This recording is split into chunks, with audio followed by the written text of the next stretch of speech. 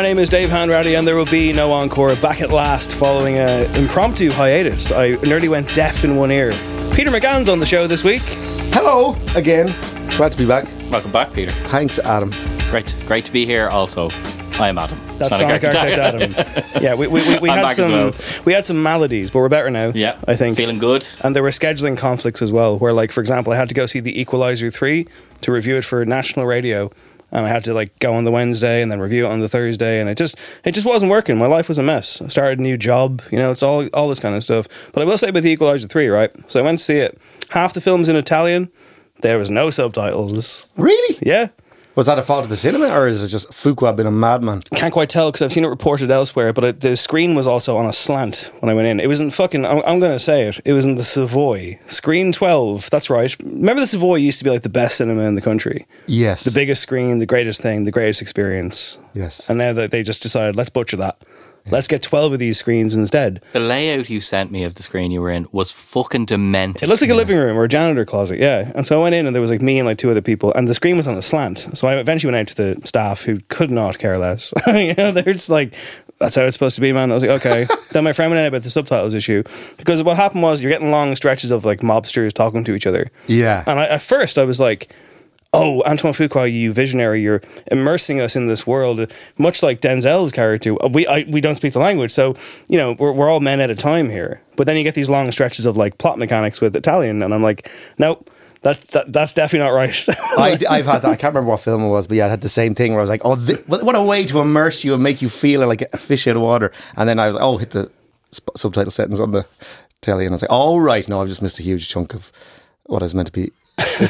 I had it before when I went to see Twin Peaks Fire Walk With Me in the Lighthouse, and it was like, I'd never seen it before. I'd seen bits of it on TV when I was too scared, when I was too young. And I love Twin Peaks, of course, and then I went and it was the screening, and we were in the Lighthouse Saturday night, big deal, all the hipsters in Dublin convening together, having a great time. And it starts off, and like the openings credits, it's just opening credits, and there's a television screen, and it's kind of fizzing and stuff.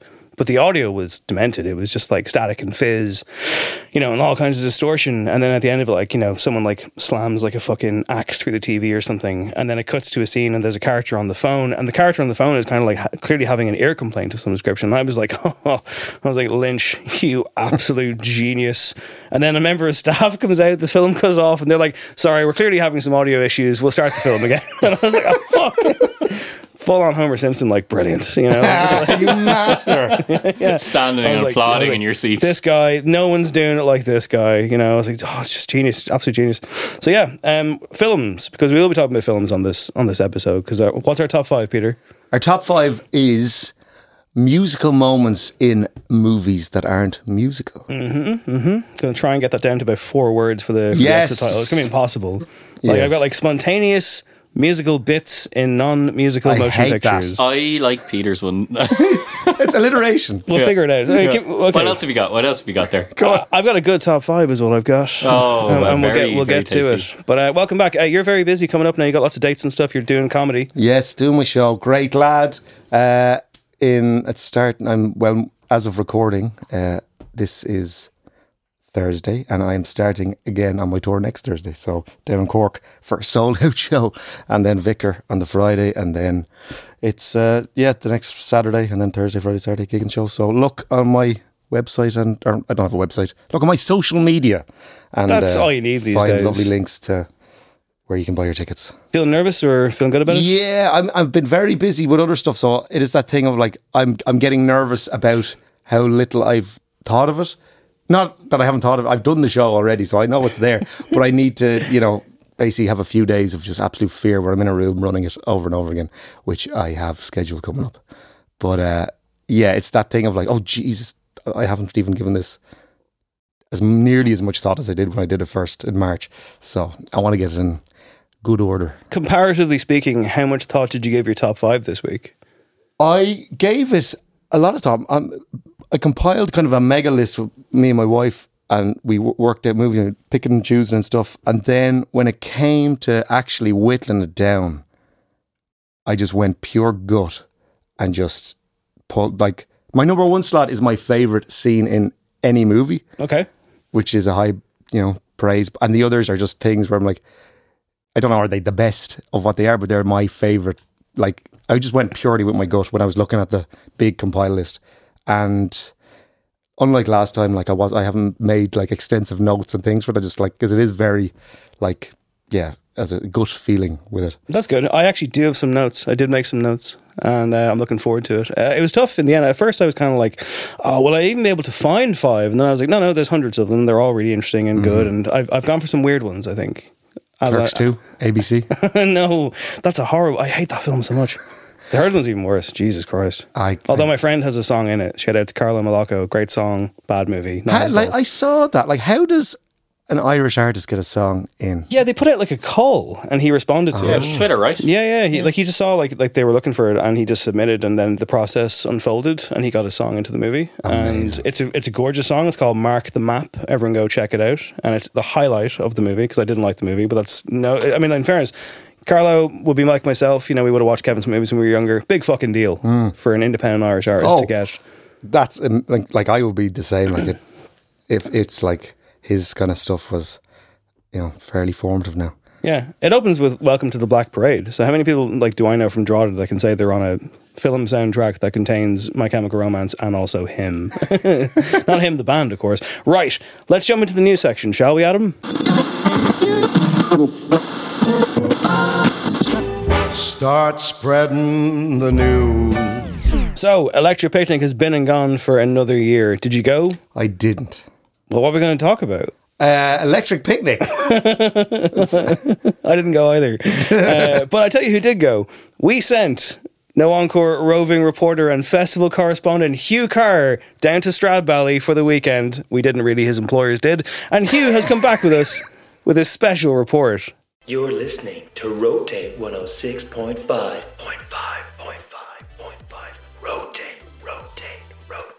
Hi there, you're listening to Flat and the Whites here now on Rotate 103.6. Talking to you about EP this weekend. Were you there? Send us your text into 085 107 It was absolutely amazing, man. My personal highlight, have to say, Idols, man, they were absolutely amazing. A little bit of anti-imperialism, you know, wouldn't really be my cup of tea usually. You know, I wouldn't really be joining those lads saying fuck the king and all that kind of stuff, whatever. But it was just absolutely amazing. But you got to check out the spotters stages as well. Scuston, that's one band you really got to check out there now. Scuston, they're absolutely incredible stuff. Jamiroquai meets Michael Skinner. Michael, as I like to call him, Big Mike, Big M, Big Skin Dog.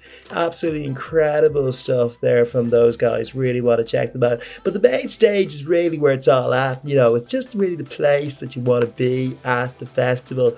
You know, even though Billie Eilish was dying with sickness, she managed to pull a great set out of the bag.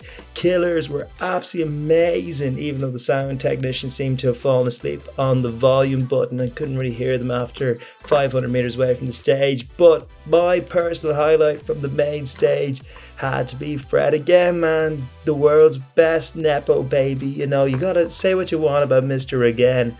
He really knows how to push those tiny, tiny buttons. You're listening to Rotate 106.1. Don't forget, we've got Ed Sheeran on the way. But just until then, I'm going to live tweet my girlfriend telling her that we're breaking up. Stay tuned.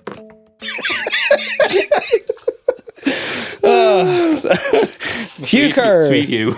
Lovely Hugh. He wrote an article for Joe.ie, not as madcap as last year when he got into all sorts of shenanigans, but there was shenanigans to be had, so go check out Hugh's work, and he'll be back on the show soon, I'm sure. Yes, a taste of it there, I suppose, but, you know, it's a mega festival. I assume you've been before, have you? No, Never. I've never been. Never I been know, to yeah. Wow. Interesting. I know. I mean, Fair play. Would you go next year when they're adding more people and there'll be 75,000 people there next year? I'd go if I was working at it. I was asked exactly. I was asked to do this year, but I couldn't. So like, hopefully, if nothing untoward happens to me between now and then, they'll ask me again, and I'll be able to go. To be like a roadie or something, was it? Or? Yes, to be lugging amps. No, so I don't have a sense of how big it is. It's massive. It's really overwhelming, and it's horrible in my opinion in that sense. I mean, there's lots of great shit on at the festival. Like, you know, I've been there numerous times. I've worked there over the years, and my festival heart did break, and I just was like, I've had enough of this forever. But like, you know, if you went, I mean, like there's all kinds of good acts on, but there's also it's just too much in my opinion. There's just too much. But one man does not share my opinion, right? That man deserves his own entrance music. Let's have it. Melvin Ben.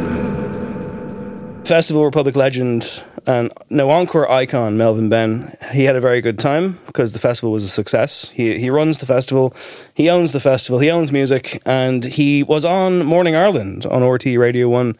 I think it was the Friday of the festival. Your classic piece of morning radio where it's like, it's all kicked off down Stroud Valley, let's go live. And, you know, it's all like other news reports, and it's always the same. It's always just like, we're here, you know, like on the way in, and everyone's in a good mood. And there's people being like, oh, can't we go? And it's like 2 minutes of nothing. So Melvin Benn, however, getting him on the phone when he's on the site just before the gates open, like I sent you the whole clip, Adam. You did. And I listened to the whole thing, and I can't ever unhear that. So, I mean, he's just got such a velvet voice. I'm convinced he's a cyborg. Like, I don't think he's real, because, like... Oh, he's real. What comes out of his... Like, the things that he says sometimes, like, don't even closely relate to the question, which I'm sure we're going to get to. There's one moment in clip 2 of 3 clips, which maybe 3 clips too many, but we're going to play them, and we're going to sit here awkwardly and listen to them. So let's have clip number 1, please. Setting the scene. Well, 70,000 picnickers are expected to descend on Stradbally for the 3-day festival. Niall Horan, Paolo Nutini, The Killers and The Script are among the other headline acts. Melvin Benn, Electric Picnic Festival Director, joins us now from Stradbally. Good morning, Melvin. Good morning, Samantha. Most important question first, and staying with the previous theme, how mucky is it, and do picnickers need to pack their raincoats? Well, according to Owen, no. I think we should invite Owen on the programme every Friday morning of the Electric Picnic, actually, in the future, Samantha. It was great news. I couldn't stop listening to him. But it's been very wet. Is it? What's it like down there? It's actually okay. I mean, there's some area of the sort of backstage area that's sort of caught up with a bit of mud and all that sort of stuff. But in the main, the public areas are really good. The team have, really kept the vehicles off as much as possible. And in the main, the grass is good, and it's very lush, obviously. And it's great, actually. To be fair, now it's Ireland, so you might need some, decent boots or something. So, but it's umbrella, great, actually. sun cream, sunglasses, and raincoat. Okay, I mean, like, my favourite bit is the grass is good. It's very lush, obviously. Hey, obviously, that's what I look for in my festivals. If I don't have lush grass, lush flora, I'm not going. Is this your first time hearing his voice? No, well, I obviously hear clips of him on your good podcast. Thank you. So, as I was saying earlier, the only exposure I've had to the man is through you guys, and it's still quite a considerable amount of exposure. That's true. Let's have some more exposure. This is clip number 2, and there's a certain point towards the end of this where, in my opinion, he just starts speaking in tongues. What's different about this year's picnic? Well, it grows and changes every year, of course, and you mentioned Billie Eilish and Paolo and Niall Horan and the Script, etc., The Killers. We obviously the music changes year on year and just continues to be exceptional in that sense of it, really. And that's just talking 4 or 5 of the main headliners. The lineup, beyond those 4 or 5 is just incredible, to be honest. And so there's no shortage of that. We've got a new area of sort of wellness area, Cree, which I'm very excited about. It's really taking shape and moving in the right direction for me, and I'm very pleased with that. Bigger Fishtown area, and much more beautiful sort of area with Fishtown and Artlock together, and it really does look stunning. The whole site looks stunning, really. The Survivors Bar and stage of a sort of amazing helicopter or little light aircraft that has sort of crashed into the trees, and they're having a party that will be a party like no other. What? like no other. What? In fairness to the man, I was falling asleep there, and then he's mentioned some kind of aircraft disaster, and I perked right back up. No, like the first half is so dull. Yeah. And even also naming an area, I know it's named after Jerry Fish, but like Fishtown. Fucking Batman villain. Like, I mean, he does look like a Batman villain. I guess he does. He's got the vaudeville thing going on, yeah. But there's a certain point there where I think his brain just gives up, and he's just talking about helicopters crashing into trees and the party to end all parties. I'm convinced he forgot what he was talking about and was just like, how 100%. Do I save this? Yeah, no. Again, it's that brutal morning radio. We've all fallen victim to it. But let's have the final thing, and there's one line in particular here that just blew my mind. What kind of audience are you getting there? Is it younger and older? The electric picnic. I mean, we have an incredible family campsite, which we call the Little Picnic, and children's area. In fact, for next year, I've doubled the size of the family campsite, so even more fun. So no, we have a really broad age range, and there are sometimes 3 and sometimes even 4 generations of families coming to the electric picnic, and particularly for some of the local families, it's a real weekend treat for so many people, really. And but the age profile is fantastic. It's one of the things that makes it so special. Actually, it's the age profile. 3 and 4 generations of family going to the picnic. That sounds very believable. I've done the maths in my head. It's I'm bringing my 120-year-old gran to Fred again. Like, let's hope her heart doesn't give out. Like, be the sample that Fred again's missing. 3 or 4 generations. What's he talking about? The age profile is fantastic. What a quote! Imagine going into a bar and looking around. Like, the age profile here is fantastic. Announcing it to the crowd, like all kinds of everything. I did hear the age profile was kind of skewed. I heard it was mostly teenagers and middle-aged men. Oh, weird. Oh, I'm sure there's somewhere in between, but that appears to be what I've heard. Melvin Benn wrote this insane long op-ed for Hot Press, which I won't get into because it's just too long to get into, but like about how great the festival was. It's very what I did on my summer holidays. But I must say, he was right about one thing, because this ran on Hot Press on the 21st of August, and he said, I think there'd be a massive crowd to see the Wolf Tones, who are always brilliant live. So he knew. He is the best promoter. Because what happened with the Wolf Tones? Packed. They played the Electric Arena. Yeah. No. And it was like 12,000. I think 12,000 people can fill that. And there was like thousands of people, hundreds and thousands of people outside trying to get in. Couldn't get in. I do wonder, I saw a video and it was like one of those time-lapse things, for an aerial shot from overhead. And it was everyone look at everyone just like flocking to the Wolf Tones en masse, as if like Queen had shown up or something with Freddie Mercury in tow.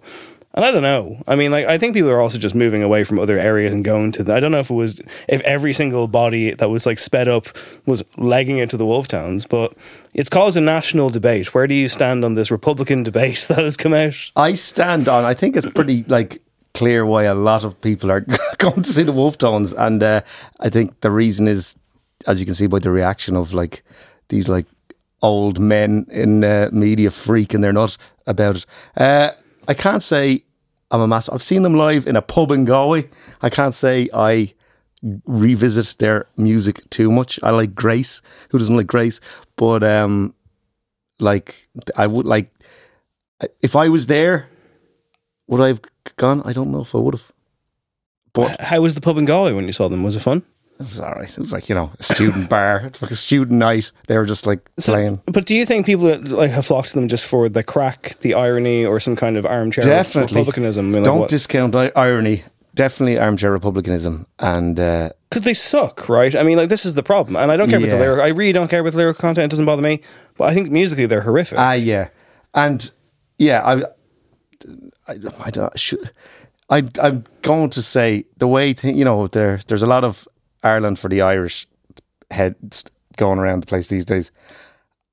I'm going to say there was maybe a fair chunk of that audience. I might ask you to cut this bit out, but I feel like there might be a fair, I'm not saying the majority at all, I don't think, but like maybe a minority might have been there because this is Ireland and this is Irish culture and we need to keep, Are you suggesting that they were there for the cause?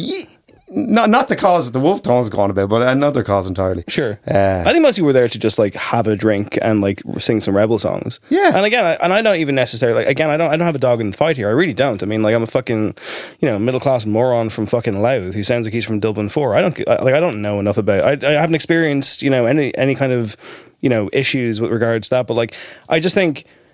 I also desperately don't have the authority to tell someone don't sing a rebel song or have fun at the Wolf Tones. Like, it's not my kind of thing. I think overall it's a good thing. I think it's a good thing that 12,000 people or whatever else went to it because it does send a message. The fact that it's rattled to the core all these kind of pontificators in the media and in government, I think that's a good thing. And like the fact they're clutching their pearls about it in a very kind of public way, I think that it's only gonna, and the scolding, like with the scolding tone they're taking is like never worked in ever on like. All it's going to do is fuel ticket sales for their three arena game. Yeah, you know 100%. that they've announced for next year. Their 60th anniversary. Also, their first time ever playing the Picnic. Not bad. If I might offer an alternative perspective, there's also About like the Troubles, or well, absolutely not.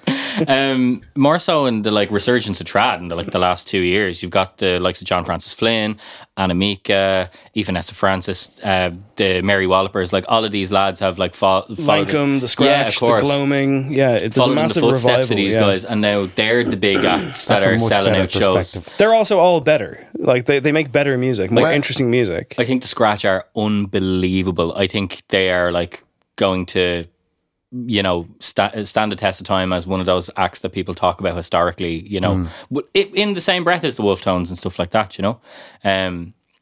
But yeah, I think that is a massive contributor to. It's a combination of things. Yeah, and I don't think that there's inherent evil baked into it, really. And like I say, they offend my musical sensibilities more than anything else. But also, I'm just like, whatever. Like, I mean, like it's like they were booked to play. Everyone's like, should they play the main stage next year? It's like, well, they kind of have to now, don't they? They did that with Fred Again. It's the exact same thing happened with Fred Again last year. I was like, Musically very similar, those two. Yeah. Absolutely. I mean, A Nation once again and Fred again. You'd find it hard to tell them apart. No, because it was the same thing. Fred Again was in the Electric Arena and it was like jammed. You couldn't get in. But the Wolf Tones had, again, it was a bigger crowd for the Wolf Tones, but the exact same thing. It's like these acts are being I don't know, they're like being underbilled, and I don't get it. Like, I don't understand why, because they, like, Melvin Ben knew. He knew that was going to happen. But I wonder what, from a optics perspective, you're putting although he put the script, I was like, you know, if you put the Wolf Tones as one of your main acts, is it like, would that affect ticket sales in terms of like, that's an old band, that's an old trap, you know, it's not like. But the festival sells out on name recognition alone, though. Yeah, true. Yeah, true. Tickets go on sale tomorrow, I believe. Is it tomorrow or next week? It is. No, it is. When this podcast is out, that they will be sold out probably. 100% sold out. They'll be gone. And even the script thing that you mentioned, Peter, because like I mean, they were announced as the mystery headliner on the blurred out thing, and I'm sure you saw the Twitter outrage. Yeah. What did you think of it? I felt bad because the script probably would see that and be sad. Yeah. That was my instinct. But other than that, you know, I mean, yeah, I get it. Like, what were they thinking? So what I think happened is, and I think that also, in fairness, and I include myself in this, I think we all have short memories, because like when that happened, it was 2 Fridays ago, and the reveal occurred, and everyone was going mental on Twitter, being like, "This is a joke. I'm selling my tickets. They're the worst band ever." Blah blah blah blah blah. I, you know, opportunistic Dave over here took the chance to reshare the interview I did with Danny O'Donoghue with Joe in 2019, in which I only had 20 minutes with the guy, and he gave me like the greatest quotes I've ever gotten an interview ever. Oh, I remember that. He was just saying all kinds of fucked up shit. Nothing cancelable, but it was more like, you know, he literally was like, I should be reviewing my own records because I'm fucking selling records, you know? I remember that interview. It was incredible. And I walked away from being like, this guy rules, you know? I was like, this guy's insane. Yeah, it's that like that like rock star ego that you just don't get anymore, at least publicly. There's an infamous anecdote, and I hope I can say this on mic and not get sued, but like, the story goes that they got a bad review of their album Freedom Child in of all places, like the RTE website. And the story goes that the frontman of the script did not take this very well. And apparently, when the album went to #1 the following week, allegedly, rumoured that a cake was sent to the office, and on the icing it said, "We're #1, now eat your fucking words."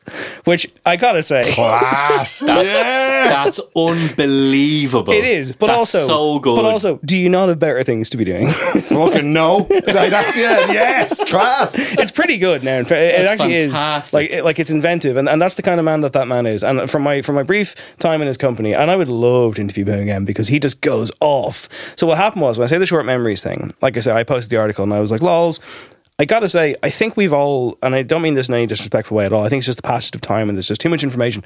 I think we've all forgotten that Mark Sheehan passed away. Yeah. That was the thing where I was Back like, in lads, April, what and I think everyone genuinely just forgot it, because like they would have seen even like promo photographs which probably included him in it. Yeah, no one really stopped to think about that, and that's human nature. I don't think anyone meant anything horrible, but I guess my theory, and not just my theory, but a theory of or other people talk about, is what if it was a situation that they were actually booked back earlier, maybe like earlier in the year, last year, and they were always doing it. But then that happened, obviously. That tragedy happens, and it really was a fucking tragedy. And maybe the festival people were like, look, you obviously you don't have to do it. You don't know what the band's future is, but we'll keep it in reserve. And if you want to do it, if things change and you want to do it, we can keep the booking, but not announce it. So what if that's what it was? And then time passes, they get a new member in or something. They say, no, we want to do it, actually. It's a way to honour him or something. And then it's supposed to be this happy moment and this big kind of like, well, surely the country will be behind us. And then that happens. Now, in fairness as well, on top of that, though, they got a massive crowd on the Sunday. Did they? And they paid tribute to Mark Sheehan, and by all accounts, but they were always going to. I mean, it's a minority, like, you know, exactly. on Twitter being like, oh, this is the worst thing of all time. Yeah. Enough people will go. Yeah. It's not going to be like an empty fucking field for the Script closing the festival. And let me tell you, like, people who were like, I'm selling my tickets. No, you fucking Yeah. didn't. No. Get off your phone. Yeah. Like, just shut the fuck up. Like, now, and don't get We're me a wrong. nation of begrudgers. Don't get me don't get me wrong. It's just like there were some like funny quips knocking around in the comments. Like, that's I will put my hands up and say that I did see a few, and I was like, it was actually pretty funny. And look, it's fine. I mean, I'm not saying that nobody should have had any kind of negative reaction, because I think as well people were expecting a massive international But who name. are you expecting? Led Zeppelin? Like, what the fuck? They thought you it'd be know? Blur. They thought it'd be Blink-182, who cancelled their gig that I was supposed to go to this week, by the way. But We were thankfully- supposed to go to Dave. We were supposed to go. Adam and I were going on a date to Oh, sorry, lads. Blink-182. and we will go again. We will. But thankfully everyone's okay. So Travis Barker had to go home because Kourtney Kardashian had a medical emergency. But apparently everyone's fine. That's more important. But also what's much more important is me finally getting to see a band that I worked with when I was a teenager. Yes. You know? That's what I wanted to go to. Have you ever had any kind of gig-related heartbreak where you like were desperate to see someone that cancelled, or you went and you finally got to see someone they were terrible? For our first wedding anniversary, my wife got me tickets to Al Pacino in 3 Arena, and he was meant to be this coming April, I think. But it's been like pulled, not cancelled, but like there's been no announcement of dates. It's like it's never coming back. I'll never sit in a massive like a couple of 1,000-seater venue and see a tiny old bewildered Al Pacino talk about heat for the fucking millionth time. Tell us if you got to ask him a question. Would it, like I think I'd be like, tell me about making the Recruit. Yeah, with Colin Farrell. What would I ask Al Pacino? What were you really snorting on Scarface? Wink. I don't. Yeah, it's. I love. Yeah, maybe I just get up and ask the most generic, like, what was Marlon Brando like? The whole 3 Arena is like, boo. What do you think about Marvel movies? Yeah. Would you ever do a Marvel film? Who would you play? Would you be Doctor Doom in Marvel? Would you? Or ask him like, what was it like making Raging Bull? Oh no! Fucking hell! Get that guy out of here! Get him out of here! Well, I hope he comes back, and I hope you get to see him. I'd ask him about that David Mamet play. Was it like China Moon or something? Or he was like, it was there was a whole like New Yorker article about it. It was like him and this other actor, but like he was just reading his lines off cue cards, which whatever. He's an old lad, but apparently it was like shockingly bad from a play perspective and like everything else and behind the scenes and all that. I'd ask him about that. Get him real riled up. Yeah, and he storms off after one question, and you're like, you go back to your wife, and you're like, that was the best present. I did that. Did you see that? I did that. You see all those articles that are being written right now? I caused that. There was a tier of tickets that you could like go meet him. Like this was like you would not be able to afford it. €7,000 each. And you're like, would I pay €7,000 to go meet Al Pacino? And he would detest me so much. He's How you doing, Mr. McGann? You're the kind of person that would pay. Like, Yeah, I love your videos. Is it like, like you go for like a 4-course meal with Al Pacino type thing? See, that would be worth like those weird Johnny Logan gigs where like a dinner is factored into the gig. You know those ones? Yeah, like he plays like rural hotels and stuff, and it's like you go and you have a 4-course meal or whatever, and then Johnny Logan plays, and presumably you fall asleep because you're full of gravy and spuds. Yeah, exactly. Like, it's for the older he's crowd. eating dinner with you. No, I think you have the dinner. Okay, yeah. And he's backstage getting ready. Okay, yeah. To wow you. I think it's for an older crowd, and that's not me being ageist. I think like it's just kind of a circuit. Like it's like the after dinner speakers in football and stuff. I think it's It's like the hotel function room, yeah, like a the lounge hotel lizard, function room in so each village or whatever. Yeah, that's what I'd imagine Al Pacino would be doing. I imagine like you've gone for a slap up meal at Wow Burger or something, and then Pacino comes out, tells some stories for 45 minutes, and then he goes back to his villa in Italy or something. Yeah, I know. I that is the heartbreaking one, because you're like, I want to see him, and then whatever. Maybe it'll still happen. Maybe. Fingers crossed. Back to Stradbally for a second before we move on. So there was an interview. There was a thing in the Sunday Independent where it was Barry Egan talking to people, and it was like, people tell us about their plans for picnic or something. And Varadkar, the Taoiseach, Leo Varadkar, was asked, who are you looking forward to seeing? And he said, quote, I'm looking forward to seeing the Killers. They're good. Do they have any new stuff? Their Phoenix Park concert in 2013 was great. The Taoiseach's favourite song by them is Mr. Brightside. Laughed at Varadkar. Yeah. The Las Vegas rock band's first single in 2004 from their first studio album, Hot Fuss. And he goes, I'm showing my age. I'm not, the temptation to do my terrible Leo Varadkar impression is through the roof here, but I don't. Do it, go on.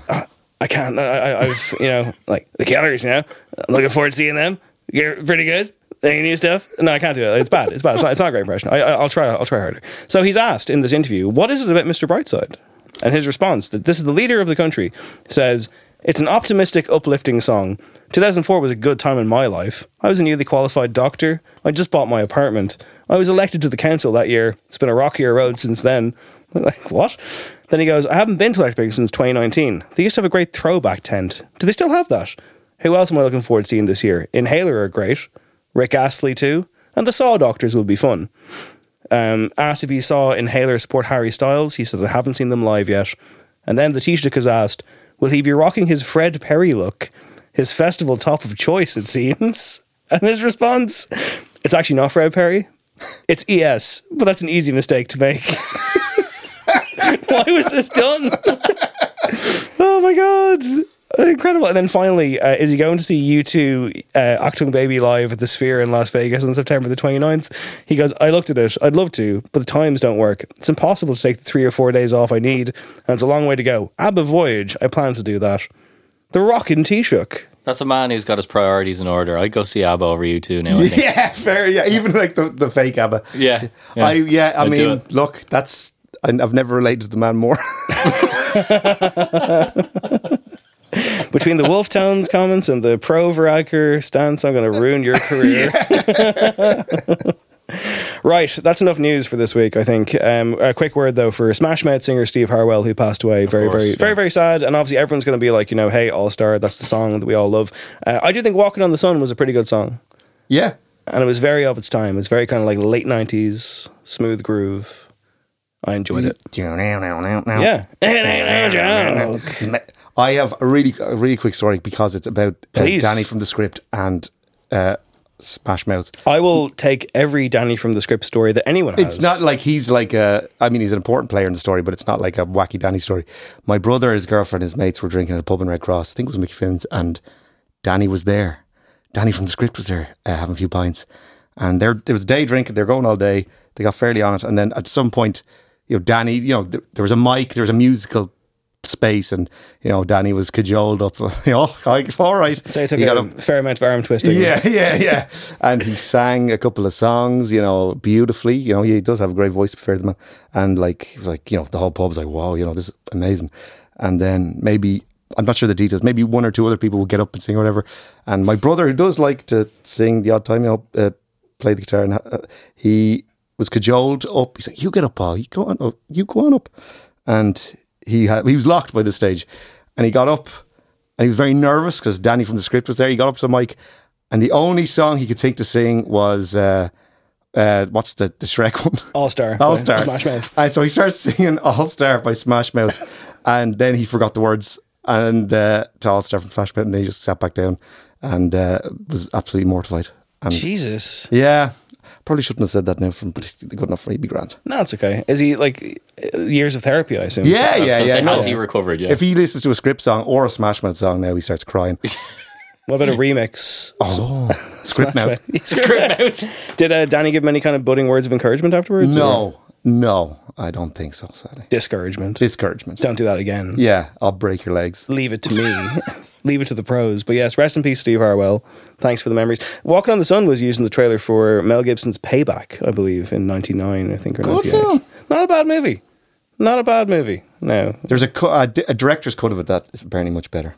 I've heard that. Well, let's keep the movie talk going as we jump into our top 5 this week, which, as we discussed at the top of the show, the last regular episode that we did before our impromptu break was we had Jane Gannon on, the great Jane Gannon, and we did top 5 songs from movie musicals. I did see that, and I was like, that's either the best lead-in or the worst. Well, there was supposed to be an episode in between, and we will get that episode going again. We're supposed to do top 5 diss tracks with Rudy Kinsella, and that will be happening when we reschedule. But yeah, I did also think, I was like, have I balls this up? Am I stealing? I think it's a nice combo. There's like Peter's a double thunder, because you came to me a while ago with this idea. I think it's a nice like double episode thing. Yeah, you can listen to both of them back a companion to back. piece. Companion yeah. piece, yeah, exactly. So why did you choose this top 5? I can't even remember. I just thought of it because I was listening to the back catalogue a lot, and I was like, you're kind of coming up with what other things, what other kind of topics you could do, top 5s you could do, and I don't know how I landed on it, but like, I guess it's because I was thinking maybe in the movie zone, like what else could I do? And because that is much more my purview than. Do you want to start a podcast called The Movie Zone? The Movie Zone! You can do it right now? Let's do it. No, Encore is dead, everybody. It's time to enter the movie zone. But yeah, basically, it was probably just me thinking in terms of that, like in the realm of movies, but with still some musical component. And as I said, the number 1 is my favourite scene in any movie and my favourite song. So it's like, it would be a nice way to get that onto the show. And it'll be a nice way to close the show this week. So we will definitely have me go first. So that means you'll go last. Because let's end on a very, very nice sentiment, shall we? So I'll be the rude guy who says to the guest, "Shut up, it's my turn." Yeah. But it means that you get to bring the curtain down. And I'll take that. It's an inspired act. It's an inspired top 5. You're the headline act in my heart. Oh, thank you. Let me tell you. So it's bits in movies that aren't musicals in which things of a musical nature occur. That's a good title for the episode. There you go. Right we there. Nailed it. Let me tell you, I'm going to spend about 4 hours typing that out. Adam's face. If I see the episode up and it's like, on Apple Podcasts, it's like things from a movie, dot, where you can't if even it starts fit to scroll across It your scrolls across, screen. but it Show can't more. Yeah, it can't load the whole thing. Yeah, and the podcast just breaks. So it could be someone spontaneously breaking out into song. It could be a musical section of a film. For example, I'll tell you one that I didn't pick. Maybe you've picked it. I hope you haven't. Scott Pilgrim versus the World, that film. So I think that's a musical. See, that's the thing. That kind of cropped into my head. There are moments in it which are of a very musical nature, but I think Brie Larson doing Metric is really, really impressive, and there's some other kind of musical bits here and there, but that film is so cartoonish that maybe it doesn't qualify. I guess it's got other things other than being a musical going on, like it's, See, this is the tricky one that we ran into, because even Inside Llewyn Davis, for example, I was told strictly is not a musical. That's a musical. But you think it is? I mean, there's multiple characters sing constantly throughout there. The songs are, germane to the characters. And I was told it wasn't by a musician. So I was like, okay, well, what the fuck then? I don't know what to think anymore. But I thought, aha, now I can. And then I thought, you know what? No, it still doesn't feel right. So that I didn't pick anything from Inside Llewyn Davis. Let's start. I picked stuff that kind of, I also, like you, I went with my gut. And I picked stuff that I think have good talking points around them. I even rewatched a film this week for this top 5, which was quite the experience. But we won't start there. We'll start with, in my opinion, this was the making of a superstar. This moment from this movie. So yeah, you get some stuff here and there, and let's see how fast you can identify what it is. Here's my number 5. I wanna hold you so much. At long last love has arrived, and I thank God I'm alive. You're just too good to be true. Can't take my eyes off of you.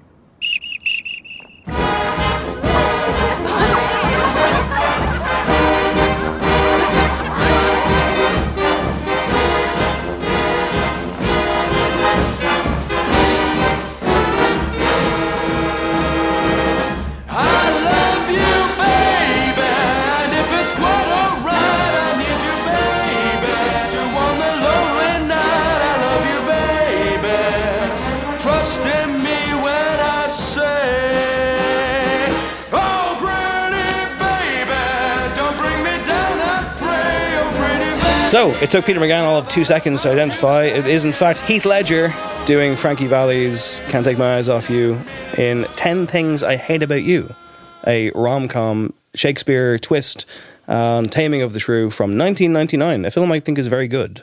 It is so good. And I was saying to you there, when we compiled the big list, me and my wife, Jem was like, you have to do that. And I came so close to doing it, but I was like, I ended up going with the films that meant something to me.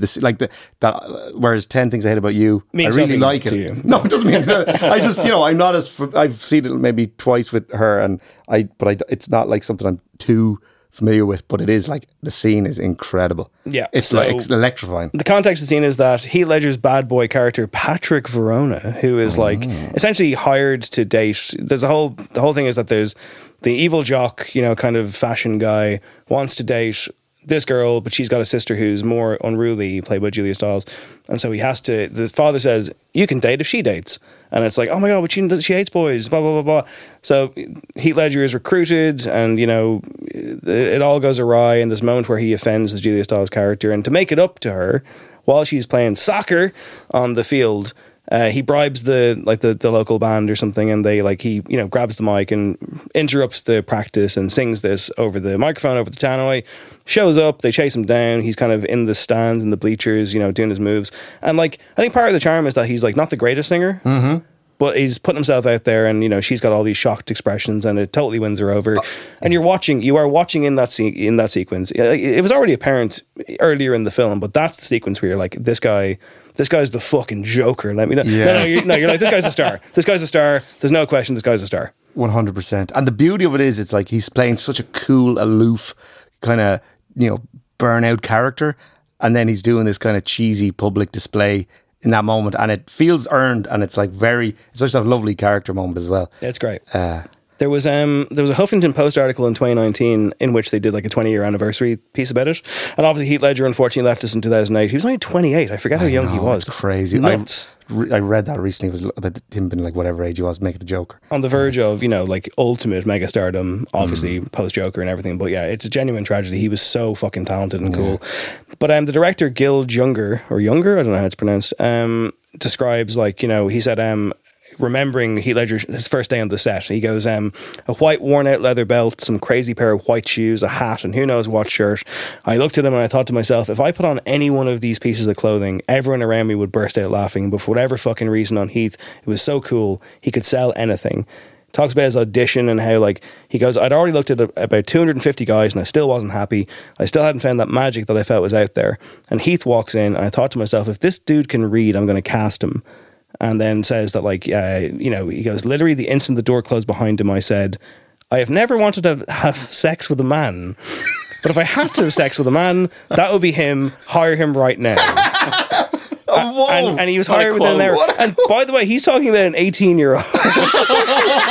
So just so you know, I don't know. Julia Stiles goes, Heath just surprised everyone with his commitment to the performance of the whole thing. And there's someone who worked in the band saying he knew he wasn't great, and that's the charm of the scene, that it's bad. I think he probably went for it in that way, not being prepared, but being as goofy as he could be, running around the bleachers, doing his thing. And they say that, he's doing take after take, and, he sounds terrible, but he's super charming, has a great smile. That's what makes it work. So yeah, he was always silly and fun. There's a lot of his personality in that scene that shines through. Later on in his career, he spent most of his time figuring out ways of disappearing and not sharing as much of himself in his roles or trying to create characters. But I think there's a lot of Heath in Patrick Verona, at least in certain moments. And there's one more quote from the director where he says, I told Heath, look, I just want you to know that when this movie comes out, you're not going to know what the fuck hit you. People are going to be clamoring to work with you, and I bet your next offer is going to be $1 million. And as a new friend, I was just telling him to do his best, to remain who he was, an old soul, mature, not distracted by drugs. Then he said to me, I really appreciate the advice, but rather than worry about what's going to happen, help me be the best I can today. For an 18-year-old who's getting his first movie, and that first movie is with a Disney studio, and the director of your first real movie is telling you you're going to be a huge star, any kid I know would have been like, man, that's fucking cool, I hope so, but not Heath. He wanted to be the best he could in that moment, and that's so telling of who he was. Wow. Yeah, he was so good. And this scene, I remember seeing it for the first time, and it's so charming. I saw this in the cinema when it came out, and it is a really fun movie. There's lots of great music in it. The band Letters to Cleo are in it as well. And yeah, it's just such a cool performance, even though it's not cool, but he's cool. There's nothing, it's that classic thing of Tyler Durden in Fight Club wears those clothes, and if you or I put those clothes on, or the scorpion jacket in Drive, and you're like, doesn't work on boys like us. No, I watched it, I rewatched Drive the other evening actually, and I was like, It's such a naff item. You forget, but it like Gosling is Ryan Gosling, so he can. Do you ever see those like photos that like lads on the internet who bought the jacket and are trying to look cool, and you're just like, you just look like a fucking like, I don't want to say. I mean, like, I think he bad picked criminal. that jacket to show how cool Ryan Gosling is, that he can make that item of clothing look good. Yeah, I finally saw Barbie this week. Did you like it? It's okay. It's I fine. really liked. I didn't think I would at the start. I thought I was like, oh, this is what it's going to be. Yeah. And then I feel like once the humans came into it and it stayed zany and heightened, I was like, oh, I like this. I thought Gosling was amazing. I thought Yeah. Margot Robbie was great. She's always great. That was very Donald Trump of me, but she's great. She's always great. But I mean, it's fine. I didn't think it was that funny, but also I'm coming to it after 2 months of like endless hype. Yes, all the best jokes being spoiled on Twitter and stuff. Yeah, but like, it's exactly. grand. Like, it's grand. I thought it was good, but Another not. film with a musical number that is in it, where there isn't other musical numbers in it. Well, The big one at the start where at the end with all the Kens. I'm just Ken or whatever. Oh yeah, that was actually quite well done. It was. Is Ryan Gosling the modern Heath Ledger? He might be. I was thinking when you were talking about it, I was like, has Heath Ledger been replaced? And then when you said Drive, I was like, oh, it's Ryan Gosling. I think I don't think he's not reached the absolute heights of, well, The Notebook, I guess. But in terms of like stardom of Heath Ledger. Or is that insane to say? It was La La Land as well. La La Land, true, yeah. Hey guys, The Grey Man, which The Grey Adam Man. gave 4 stars to. On Yeah, I don't Letterboxd. know what I was on. Was it Go with 4.5? your heart, man. Wild. I enjoyed it because I thought I enjoyed seeing Chris Evans as the bad guy for a change, which was very interesting. But I can't defend that. I always have a soft spot in my heart when a big leading man does a villain part and they make ham of it. That's all. I can never like. That is the one thing that would get me watching that film.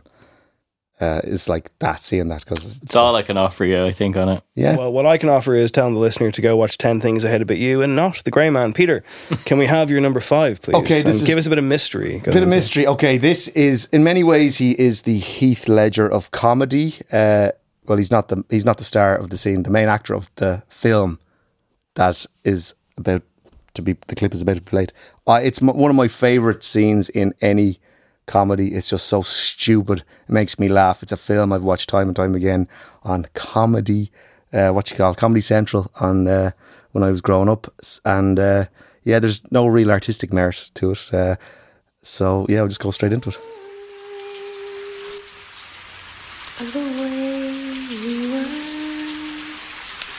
Scattered pictures of the smiles we left behind. Smiles we give to one another of the way we were. Can it be that it was all so simple then? Or has time rewritten it? That is the dulcet tones of Priscilla Presley in Naked Gun 2.5. I think, is that The Smell of Fear? Smell of Fear. Smell of Fear. Yeah. It's one of my favourite comedies of all time. All of them are. I think they're a perfect trilogy They of are films. fantastic, yeah. They really are. Even the third one, which gets a bad rap, has some hysterical jokes. Which is the third one? Which is the one where like Anna Nicole Smith is in It's one of that them? one, the third one. It's White Heat, basically. And she Fred Ward. And she scratches his back, and then he comes home and like Priscilla Presley takes the shirt off, and she's like, Frank, and he goes, I fell, and then he goes, on a rake. Yes, that's it. Yes, and there's the bit where it's panning up to her legs, and it passes her knees, and it keeps going, and it passes her knees again. It's incredible. Not to derail too hard, but like I rewatched the first one about a year and a bit ago, and I was just like, I was like, the hit rate. It's like Insane. It's nuts. And like, I think my favorite gag, and there's so many of them. First of all, at the end, like on the baseball field, when like just weird, absurd shit keeps happening, like there's just tigers there all of a sudden for no reason. But like the bit where Drebin gets out of his car and like goes to park it and walk away, but then the car like basically like he reactivates itself and the airbags go off and it starts driving towards, and he he just pulls out a gun and like starts shooting at his own car, and then like goes to chase it, and then he's like, anyone get the license plate? Yeah. And he's like, anyone get a look at the driver? It's so, they are just perfect. It's like Leslie Nielsen is the one where like I'm so sad I will never get to meet him. Like, I'm so sad. Like, I'd love to, like, have just met the man. I love him so much. But that scene is from the second one, and it's her. It's like the classic scene. You know, Psycho is the obvious one, but just general, like, thriller scene. She's in the shower, is she? She's in the shower, and the villain is in the apartment, and he's sneaking in. He's menacing as fuck. fuck. He's menacing hitman coming in to take her out. And so that's the scene that's the trope that's been spoofed there. But yeah, as you heard, she's just singing away. She's singing The Way We Were. And then the hitman, this amazing actor, don't know his name, but he's worked with in Clint Eastwood movies a lot. He's like a classic kind of gaunt character actor who's just made for those kind of parts with like kind of stringy hair. And he's going in, he just looks the part, and he's sneaking in with his silenced pistol, and she starts singing, and then it gets like visibly emotional. And then he starts, obviously just gently. He's got a beautiful voice. He's joining the song. He can't help himself. And then he belts it out, and obviously then she screams her. It's so funny. It's like a perfect scene to me. It's on like Channel 4's app thing at the moment, so I might go home and watch it tonight, because like you've got me in the mood. It's amazing. They all have great villains, but like Robert Goulet is the main villain. Like he's so smarmy, and obviously the comedy stylings of O.J. Simpson, and it's got everything. That's right. Yeah, he is in those movies. I mean, he takes a lot of punishment in those movies. He does. A lot of physical punishment. So maybe like there's some kind of weird karmic reverse or something. But there's also like, I mean, I remember on the Leslie Nielsen ones, obviously, you know, Airplane, we all know, is like the funniest film ever made. But like, and again, rewatched it a while ago, and just the non-stop joke supply. You're just like, this is just insane. So there's one he made called Spy Hard. I've seen it. That was the first Leslie Nielsen film I ever saw. Okay, so it's on, like, I remember seeing it when I was a kid and I loved it, but I'm sure it's not one of the better ones. But I do remember it had like one of the best jokes I ever saw in a thing, and it was like he's like an ex government agent or something, but like, you know, trying to live out his twilight years at this stage. Because, you know, Leslie Nielsen, he's one of those guys who always looked at whatever age. He always looked like Leslie looked like he was 70 years old. Like John Carpenter or something. It's just that weird thing where it's like there's one version of them that only exists in Steve pop culture. Martin as well. Clint Eastwood, I think, is probably another one. It's kind of weird. Like, I mean, Ed Harris, maybe. Like, they've always just kind of looked the same. That's a great joke. But I mean, it's this thing of like, so Leslie Nielsen, he's in like a shop or something. I think he's just like picking up a golf club or something, and like a guy sees him and like goes and does this exaggerated, like, oh, I'm going to creep up behind him and give him a fright, and he like goes over to him and like taps him on the shoulder, and Leslie Nielsen turns around like with the golf club raised, and he's like, rah! And like it's just like a real like no, and he goes, oh, it's you, and it's like, he's like, oh, good to see you, man, and he's like, oh, it's been so long.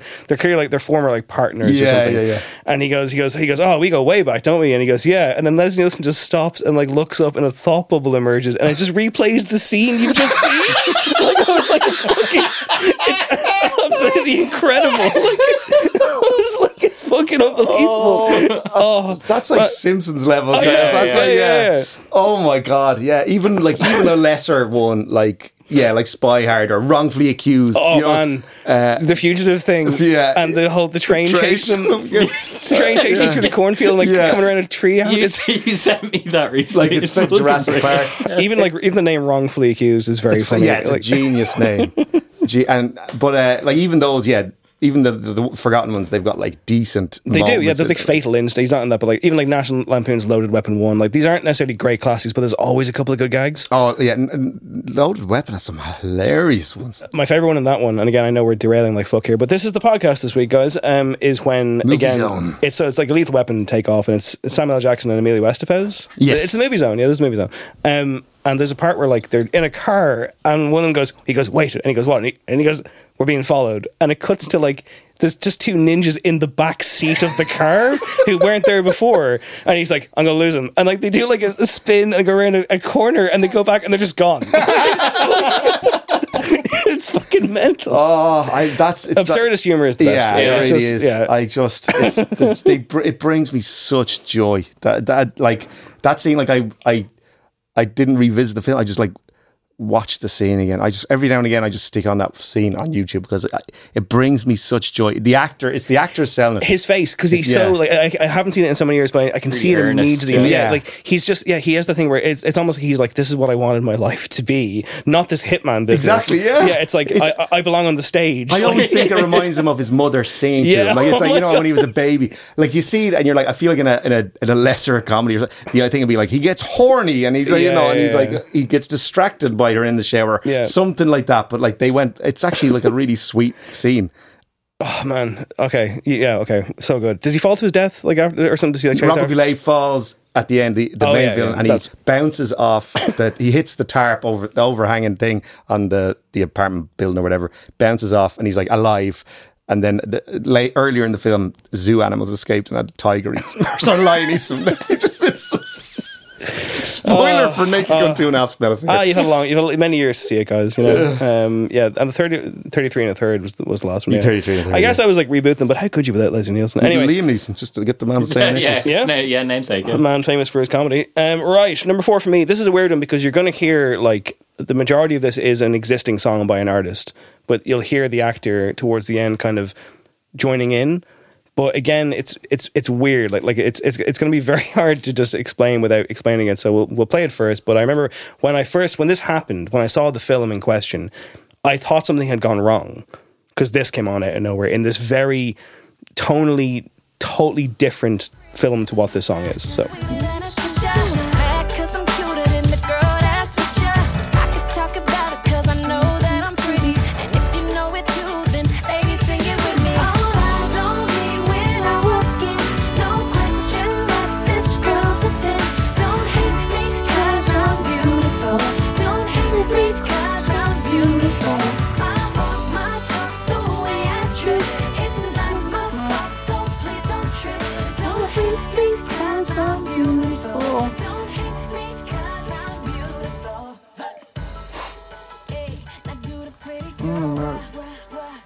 So yeah, strange one there. You can hear the actor coming in at the end there over the Kerry Hilson song Pretty Girl Rock, and it sounds like he's in some level of distress. The actor is Robert Pattinson, and the film is The Rover from 2014, which is a Australian dystopian Western drama starring Guy Pearce and Robert Pattinson and Scoot McNairy. And it's kind of like taking place in the outback after a global economic collapse. And it's kind of Mad Maxy, but on a much more serious and dark and grim and all humans are just killing each other type thing. So for this song to come along in the middle of the movie, like I was like, what the fuck? So like Robert Pattinson's playing this character who's kind of like mentally challenged. And, you know, I think he does a decent job. I wonder if he'd do the role today. It's only 10 years ago, but like it's kind of one of those things where it's like, is that appropriate? It's dangerous ground. But I mean, like it's. I thought the film was really good. Now I saw it in like.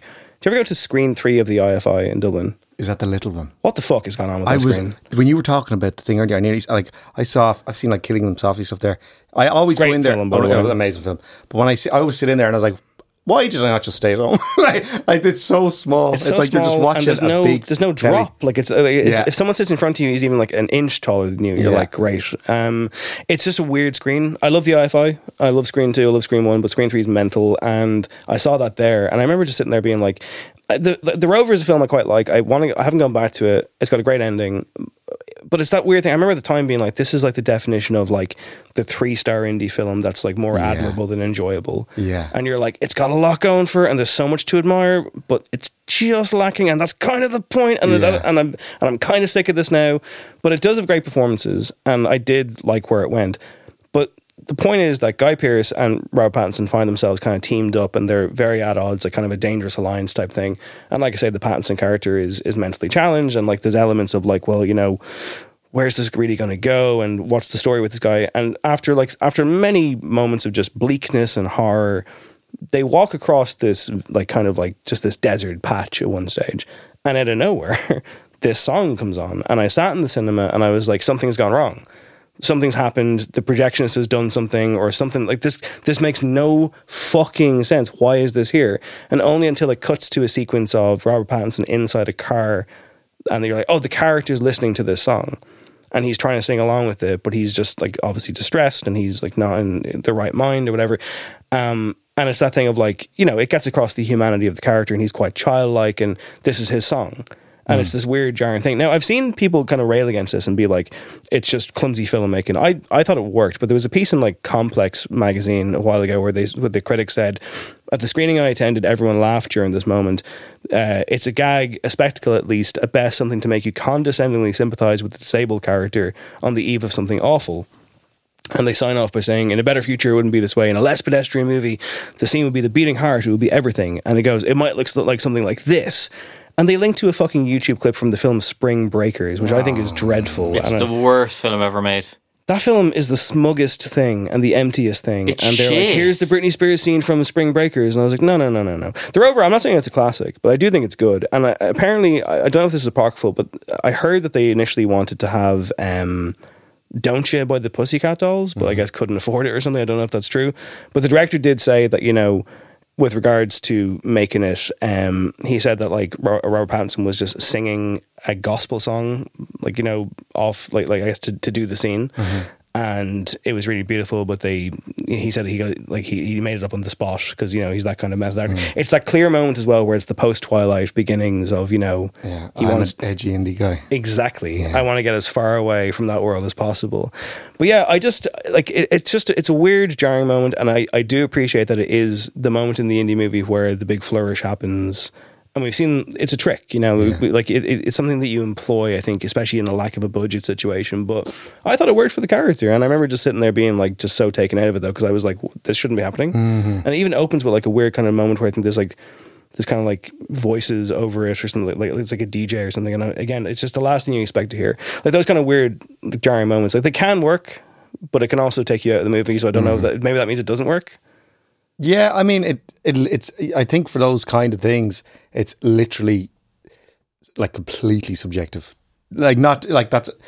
I feel like you can be like, if it doesn't work for you, then it won't. Like it just does. Like you can't not be like, well, people can't really be like, well, in fairness now, because if it is kind of a swing or a weird kind of, it's like it isn't going to work for everyone. Whereas if it does work for you, it really work for you. But 9 times out of 10 probably won't for most people. Yeah. But I love when I see things like that, especially when the whole film isn't like that. I always like if it is like something like Spring Breakers, which I fell asleep watching. I can't speak to it, but where that's all just you're that constantly kind of like kind of pulling you out of it, like kind of pulsating kind of stuff. Whereas if it's something that's a bit grimy and grim, and then they do something that's kind of, well, obviously the song is at odds with it, but also as you say, like. If it comes in over the other scene, and it really kind of, it's. I think you can. The director has to be like, look, this is not going to work for a lot of people, but for when the people it does work for, it will be. Yeah, it's a big swing, and I do like. I really like Robert Pattinson. I think he's a really fucking good actor, and you know, even in this role, which again, there's questionableness to it, but like I think.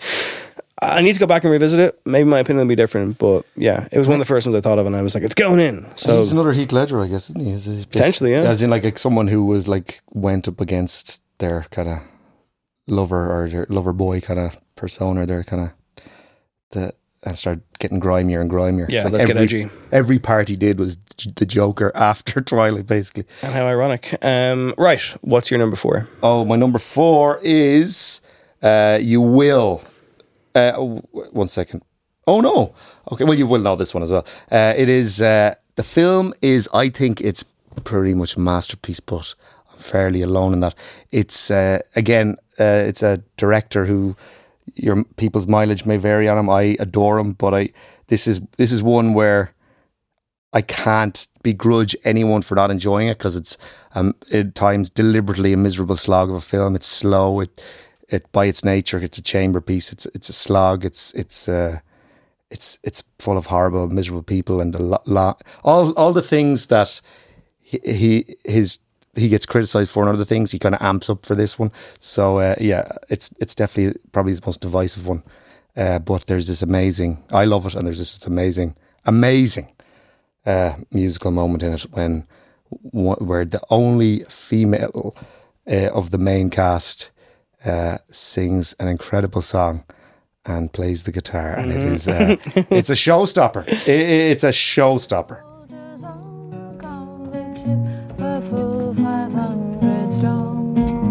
They opened fire and somehow drove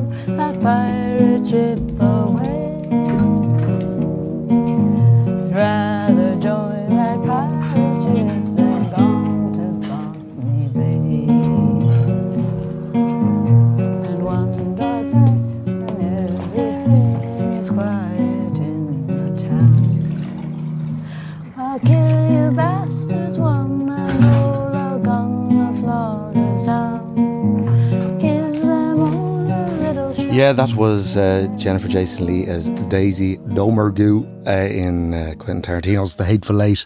Yeah, singing. It's the titles. It's Botany Bay, but it's Jim. Oh, I'm blank. Embarrassingly blank on the title of the song, but it is. It's an incredible moment. It's haunting. She plays this like captured outlaw who's on her way, been brought to be hung by Kurt Russell's bounty hunter character, and she's this. You're told how much of a horrible criminal psychopath she is, and she acts horrible. She's racist. She's spitting and clawing at her captors, but Kurt Russell, who is the guy bringing her, ostensibly the good guy, he's like assaulting her constantly punching her in the face. Yeah. Like she gets more and more battered as the film goes on, black eyes and just missing teeth. Like he's just treating her like any other kind of criminal in a Western. It's really tough kind of, their relationship. It's a fascinating relationship in the film, and it almost becomes like a bickering couple, and then he remembers himself and he goes back to like kicking her and booting her and dragging her. And he's charmed by her when she's playing the song at first. He is, and then it turns at the end and he grabs the guitar and smashes it. And you know the real story. And I know the real story. Tell the real story. The real story is that the guitar, they use this replica one of a kind guitar for her to play it, and then they had a replica made for this moment where he smashes it.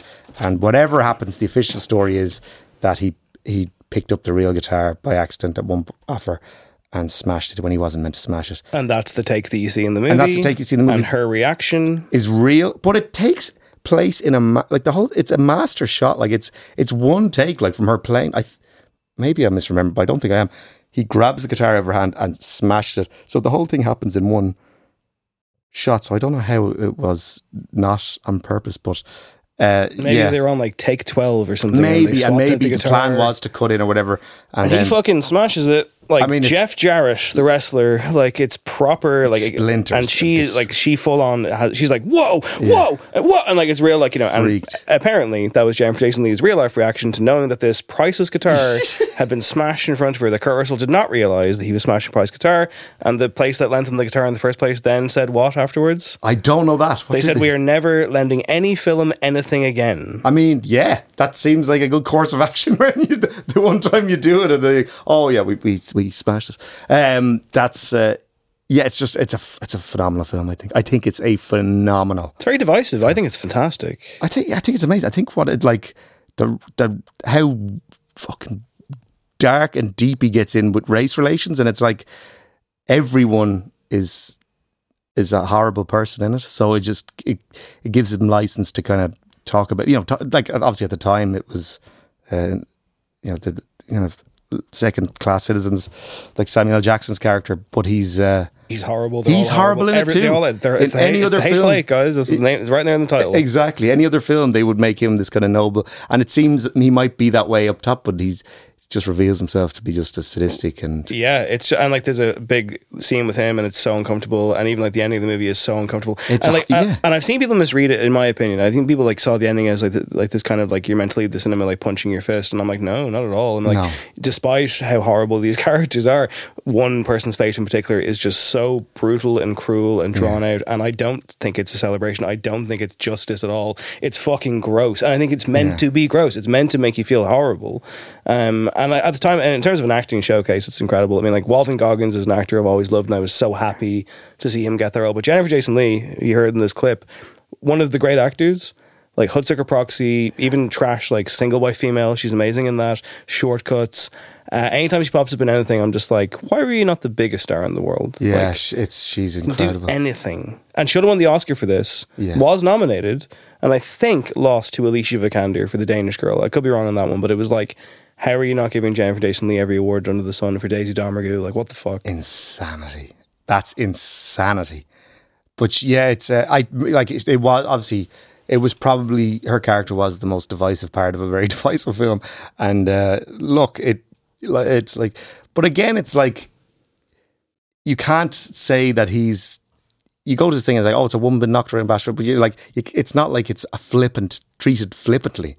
You can't. So you're meant to find it gross. Yeah. I think if you think it's funny, like I'm going, I think that's a you problem. Yeah, exactly. Yeah. It's but no, it's cartoonish and it's Tarantino and fine, but like it's just there's something horrific in that room. Like there's genuine malevolence among these people. They're compelling, but they're gross. Like, and it's just, but it doesn't mean that you can beat the fuck out of a woman for like 3 hours. And I don't. Again, like, I find myself in this Tarantino defense corner all the time. I love Once Upon a Time in Hollywood, as everyone knows, but I do think he gets the balance right. I actually do. I think this film is a lot smarter than people think it is. Oh wait, I think it will be rediscovered down the line and reappreciated. Like, I feel like Death Proof has been has got reappreciation, which is all well and good, but I think this is a way more interesting film. Yeah, and it hasn't. So I'm hopeful that its time will come. But that like the moment where she starts singing the song again, she's almost demonic in it, like in her evilness and in her performance. So it's just, and then to kind of have this beautiful moment of sinister grace. song, come out of this, like, you're constantly been told what a horrible person she is, and anything she does is pretty disgusting. Like what she's saying to Samuel L. Jackson's character, she's quite feral as well. She's feral, exactly. It's feral, kind of wild woman. You believe everything that's been said about her. So when that song happens, it's weirdly touching because there's a humanity to this character that she's just been denied for the entire thing. And then, like, that in itself it's almost like reminding Kurt Russell's character, he's taken this person to hang, and his reaction of smashing the guitar, it's like he allowed himself to see her as a human for a second, and it's like too much for him, so he can't let that happen again. Destroys the guitar, has to go back to what she is, which is just this like prisoner that that is going to earn him however many dollars when they get to. Yeah, it's also like an obvious thing to say given the conditions in the movie, but like it's a great winter movie. I watched it like one kind of like Christmas or something, and it was freezing. And I was like, every time like someone comes in, they're like, close the door. Like I was like, oh, I feel like I'm there. Like it's just like it's like when I saw The Revenant in the Savoy, and the heating wasn't on, and it was so cold. Oh, it's like one of those old school, like, now your seat shock or your seat gets shocked. You kind of like, that's very cool. Yeah, and like there's amazing. It's just a great piece of filmmaking, that scene as well, because like the guys are in the background hammering. And the score, obviously the score in that movie, Morricone. And I saw him do the score for that live in Tree Arena. It was amazing. Good lord. Do you know what I was thinking? I know, like when we did our Mafia movie music episode before, I rewatched it recently. We didn't pick The Untouchables, did we? No, you picked Carlito's Way. It was so in terms of De Palma. I like the Untouchables score is like one of his best, I think. It's astounding. Like, it's a film I've seen so many times, but I rewatched it. And can I just say, the perfect Sunday, late afternoon, early evening movie. And like, I was just like, this music is relentless.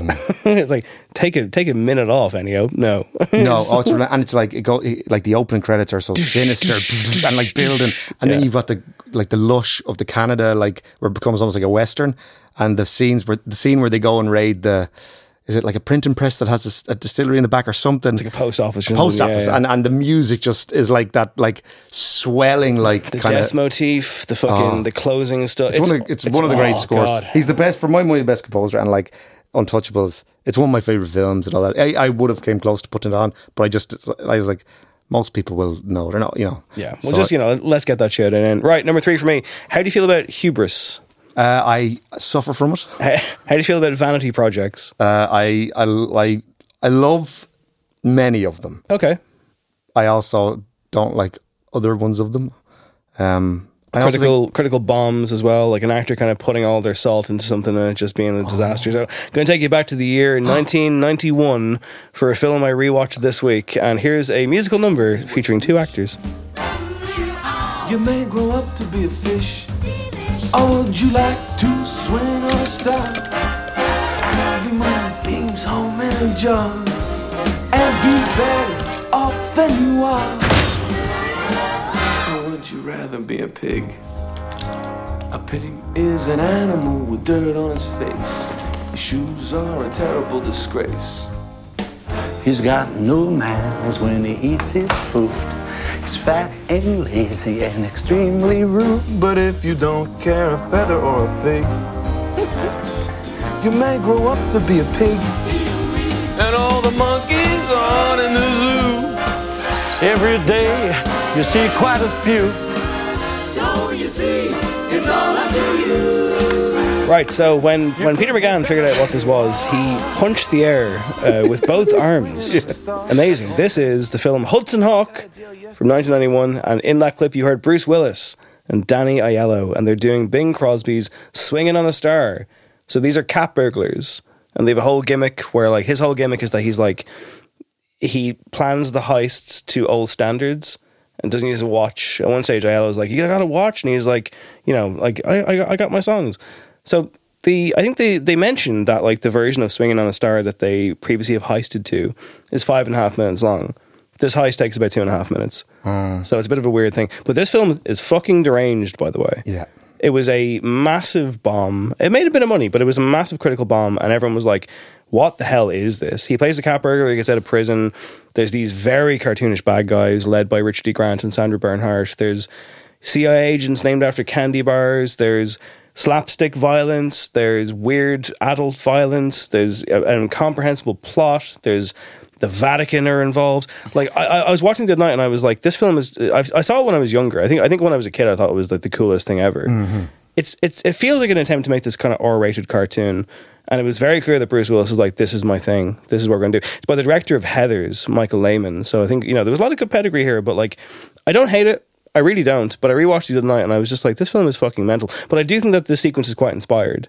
It's one of the great concepts for a caper movie ever. Just that there, the timing, like that's like old Hollywood. Like that's the kind of thing is like, you know, the kind of Billy Wilder would have like given his left arm to come up with. It's like you can't, like the film for me, like I remember hearing about it. I knew its reputation. When I was a teenager, I was like, but all the details about it sounded like this film's just made for me. I need to see this film. Everything about it, except for like obviously the reviews around it. So I found on DVD when I was up in Dublin once, and I was like, I bought it. I couldn't believe my luck. Like, wasn't that shop Laser by any chance? Was it? Because that's where I tracked it down years ago. I think it was HMV. Okay, and the one that's on Jervis Street. But I bet you had the reaction that I had where you were like, I know it's trash, but like it's a rare find. I was like, that's what it was. I saw it and I grabbed it. I was like, I'm buying this. That's exactly what it was. Have it. And like, catch the hawk. Catch the that was the tagline. That was the tagline. This summer. Yeah. There's great stuff in it. Like James Coburn is a CIA agent who does wacky kung fu at the end. He does, and like if like there's great stuff in it where you're like, that's on paper James Coburn as the villain who's a CIA agent is a great idea, and then but like obviously it's the whole thing, as you said, it's one giant cartoon. There's too many ideas in it. I mean, like, you got David Caruso as this kind of henchman who has these pre-prepared cards that refer to the situation that you're in. Like Richard E. Grant is eating the scenery. I mean, like it's not. It's uniquely terrible, but there's parts that work, there's parts that don't. And as you say, the idea of the heist to the classic standard is cool. You know, they do one later on to like Paul Anka's Side by Side. Again, I think the timing is probably off because it's a movie. You gotta splice things here and there. But it's, and even in the clip though, because Bruce Willis, of course, as we know, famously fancied himself a singer. He had that album Return of Bruno. Return of Bruno, yeah. And you hear in that clip as well, you can hear the exact moment where he's really getting into, he's putting the sauce on it. Yeah. And he's like, and all the monkeys out in the zoo. It's just like, oh, okay, Bruce. But in that moment, like in the scene, Danny Aiello like slides in like on his kind of like on his street shoes, and he's got like his hands by his side, and you're like, you can't not love that bit. No, it's great, and like it's too charming. It's too charming, and like Danny Aiello is not an actor that I particularly care for, or R.I.P. Danny. But I take that, dead man. Yeah, no, he's not a screen presence that does a whole lot for me now. What about Do the Right Thing? I rewatched that again recently. Again, I'm like, as the racist pizzeria owner. Is he racist? By the end, he is. Yeah. Oh no, he is. No, He eventually the mask slips. The mask slips. Yeah. No, he is. No, it is. But he's like, he's. And I'm pretty sure. Can I just say, whether Do the Right Thing, Spike Lee, 5-star masterpiece. I think when Danny Aiello died, I hadn't seen Do the Right Thing in so long that I kind of misremembered the character, and I'm pretty sure I wrote like the story for Joe.ie when he died, and I was like, and of course Aiello is remembered for such famous roles as, and I was like Leon, and I think I said like, and the kindly kindly pizzeria owner in Do the Right Thing. And then I was like, oh no, wait. And then when I rewatched it, kindly for like 90% most of the film. And then he reveals his true nature. He's annoyed. They burned his place down. But who are they, Peter? No. No. Those shows are cancelled. No more Great Lad. You're right. I agree with everything you just said. No. But he's it's a complicated film. It's a wonderful film. It's an amazing film. And he's great in it, but you don't care for Donny Aiello. He's amazing in that film. He is really good, and he's so soulful in it, and it's a complex part, like the stuff with Mookie's sister, played by his real sister. He's kind of weirdly, inappropriately into her, even though she's so young, and he's this, very middle-aged guy, and it's a very interesting part, and it's very complicated part.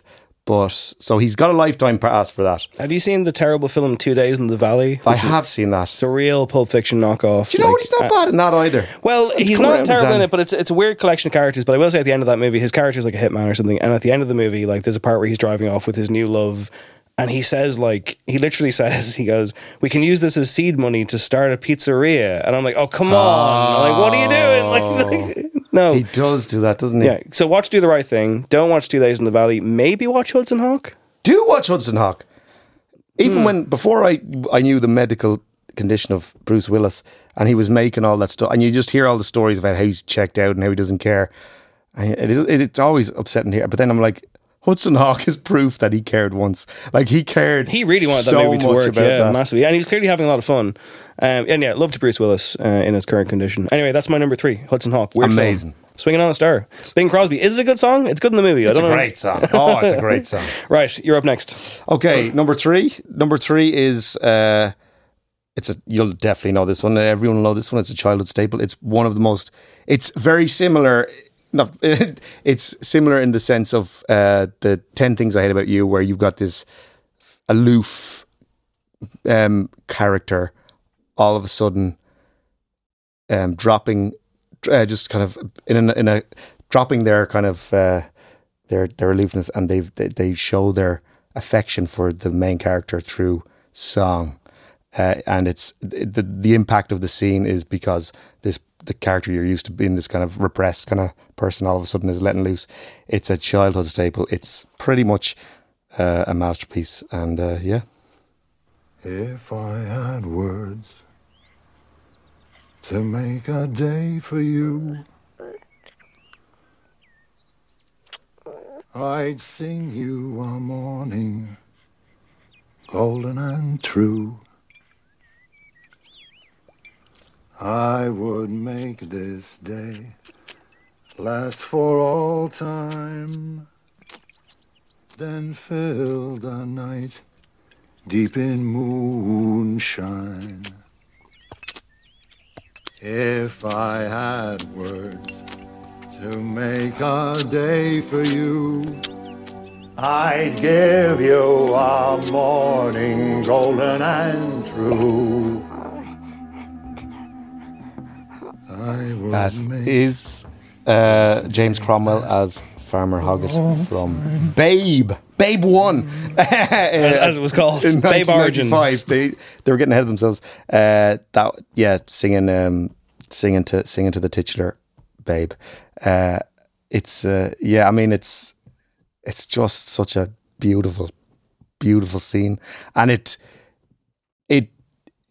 as a kid, it's because his performance is amazing, but as a kid when you watch it, he's so intimidating. It's very intimidating performance, but how he looks and how he behaves, you're like, oh, he's the stern kind of figure. And then when that scene happens, for a kid, it's mind blowing. It's like seeing a scary teacher or someone kind of in an alone moment suddenly drop all guys and kind of show their sentiment and their affections. And obviously the clip goes on. He's literally dancing a jig around the sitting room. He hits his head in the ceiling. Yes, and then all the other animals are outside watching him, and he gets embarrassed. I'm gonna upset you now. This is a true story. So this comes out in 95? I think so, yeah. So I'm like 10 or 11. I went to see it in the cinema. This is the moment where I walked out of the film. What? I hated it.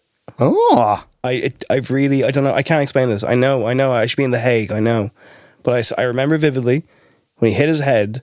Even at like 11 or 10, I did the Jerry Seinfeld. That's it for me. And I got up and I went home. A critic from day A critic was one. born, yeah. I'm not, you might have detected a slight smugness in my voice there, but I don't know. I don't know if I'm proud of it. I just did not connect to this movie. Do you know something? I watched it loads as a kid. Like, we saw it in the cinema and then had it on video. It was always like, as a kid, when you like baddies and you like, you know, plot and stuff like that. It's a boring enough out film, but it's like a warm bath of a thing as well.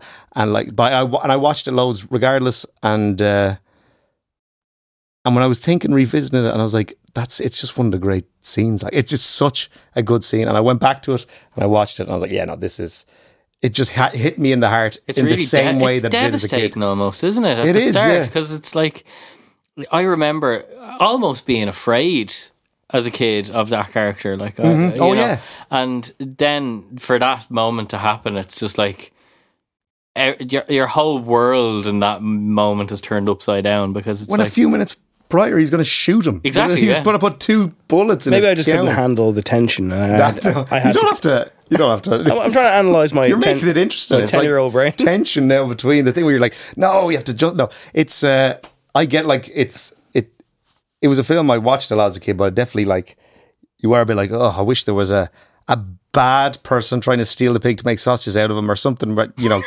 some like things. write it down, Peter. Write it down. But you know, kind of wacky burglars try to steal tractors from the farm, and the pig sets traps from them. You know, hamburglers die. Maybe a henchman shows up and he hears the song, and much like Naked Gun 2, he starts singing along to it. Now that's we're That's cooking. what they should have done. How do you feel about Babe 2, Pig in the City? I've only seen it once. I was young when I saw it. It's mad and mental. I'd like, out of curiosity, maybe to revisit it. That's the one George Miller directed, isn't it? Did he not do both of them? He produced the first one. Okay, and right. Someone else directed it.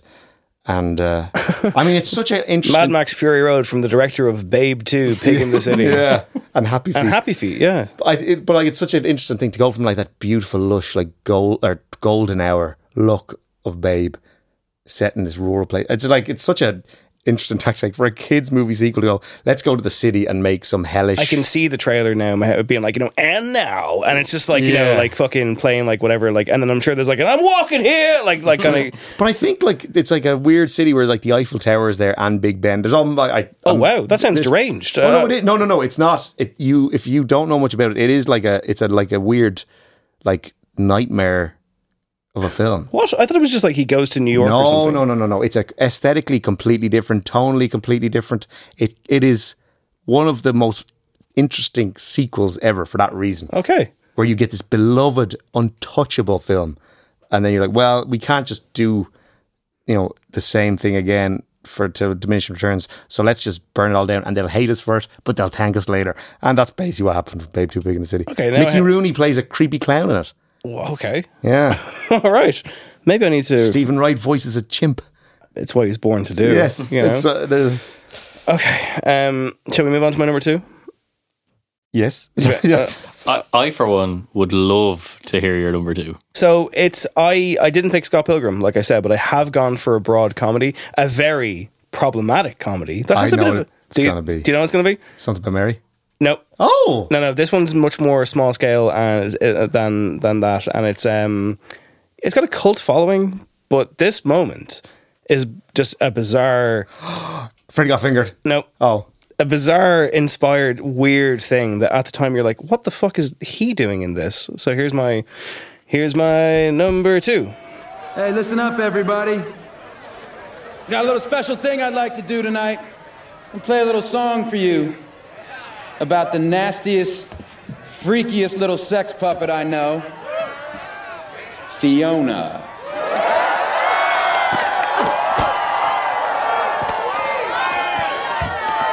This one's for you, baby. Happy anniversary.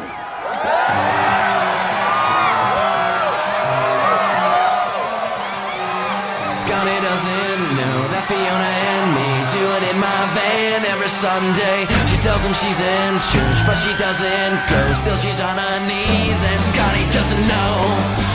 Oh, Scotty doesn't know. So don't tell Scotty. Scotty doesn't know. Scotty doesn't know. I can't believe he's so trusting. While I'm right behind you thrusting. 'Cause Scotty doesn't know. Scotty doesn't. I did her on his birthday. Scotty doesn't know. Scotty doesn't know.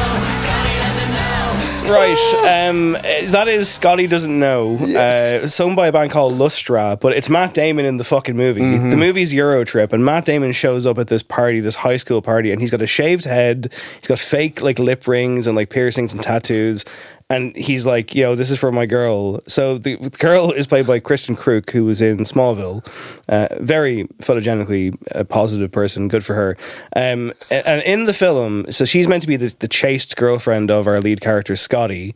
And I think they maybe haven't slept together or something. And you know, I've seen it once years ago, yet I still remember the lyrics. The song is fucking amazing. It's so catchy. So it's again, amazing. So again, the film is Euro Trip. It's 2004, and basically, like, this scene happens, and Scotty has no idea that he's been cheated on this whole time, and finds out through the medium of song. It's the cruelest thing I've ever seen. Yeah, it's so shocking that, like, because again, like, his girlfriend like legs it and joins on stage, starts sexy dancing with Matt Damon. They're basically like having sex on stage almost, and then at the end, like, she's singing along. She's like, "Sky doesn't know," and it's just like, and he's just standing there the whole time watching this happen, looking so dour. It is, it's just like, absolutely. It's like the most vicious murder I think I've seen this side of like a fucking, you know, like, I don't know, like a De Palma movie or something. But like, it's just, it's shocking. But also the song is just so good. Yeah, it's so good, and it's just like, what? Like, why is Matt Damon here? People want to know, and I can tell you. So what happened was, the guys who made it, one of whom is like Alec Berg, who worked on Seinfeld, Barry. and Barry, and like Silicon Valley, this kind of stuff. So the film Road Trip comes out, and this is meant to be some kind of like European follow-up type thing. It's barely connected. There's no characters from the original, and it didn't do half as well. But it has not the same production team either. I think it's like completely different personnel entirely. Is it? Maybe, but there was some slight connective tissue, I think. But like, and also like, I rewatched this a couple of years ago. It's a very problematic film. It's full of very questionable humor throughout.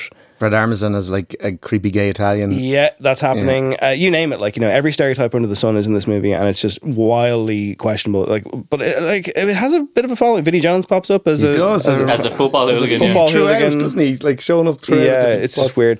But like, I don't know. There is a lightness of touch at times to it. There is a charm to it. But it's just, with each new joke, you're just like, oh Christ! You're like, really? Like, this was fine in 2004. Okay, so. What happened was, let me just try and find this. One of the writers said, we were shooting this film in Prague, and it was during the Gulf War and SARS. What a time to be alive.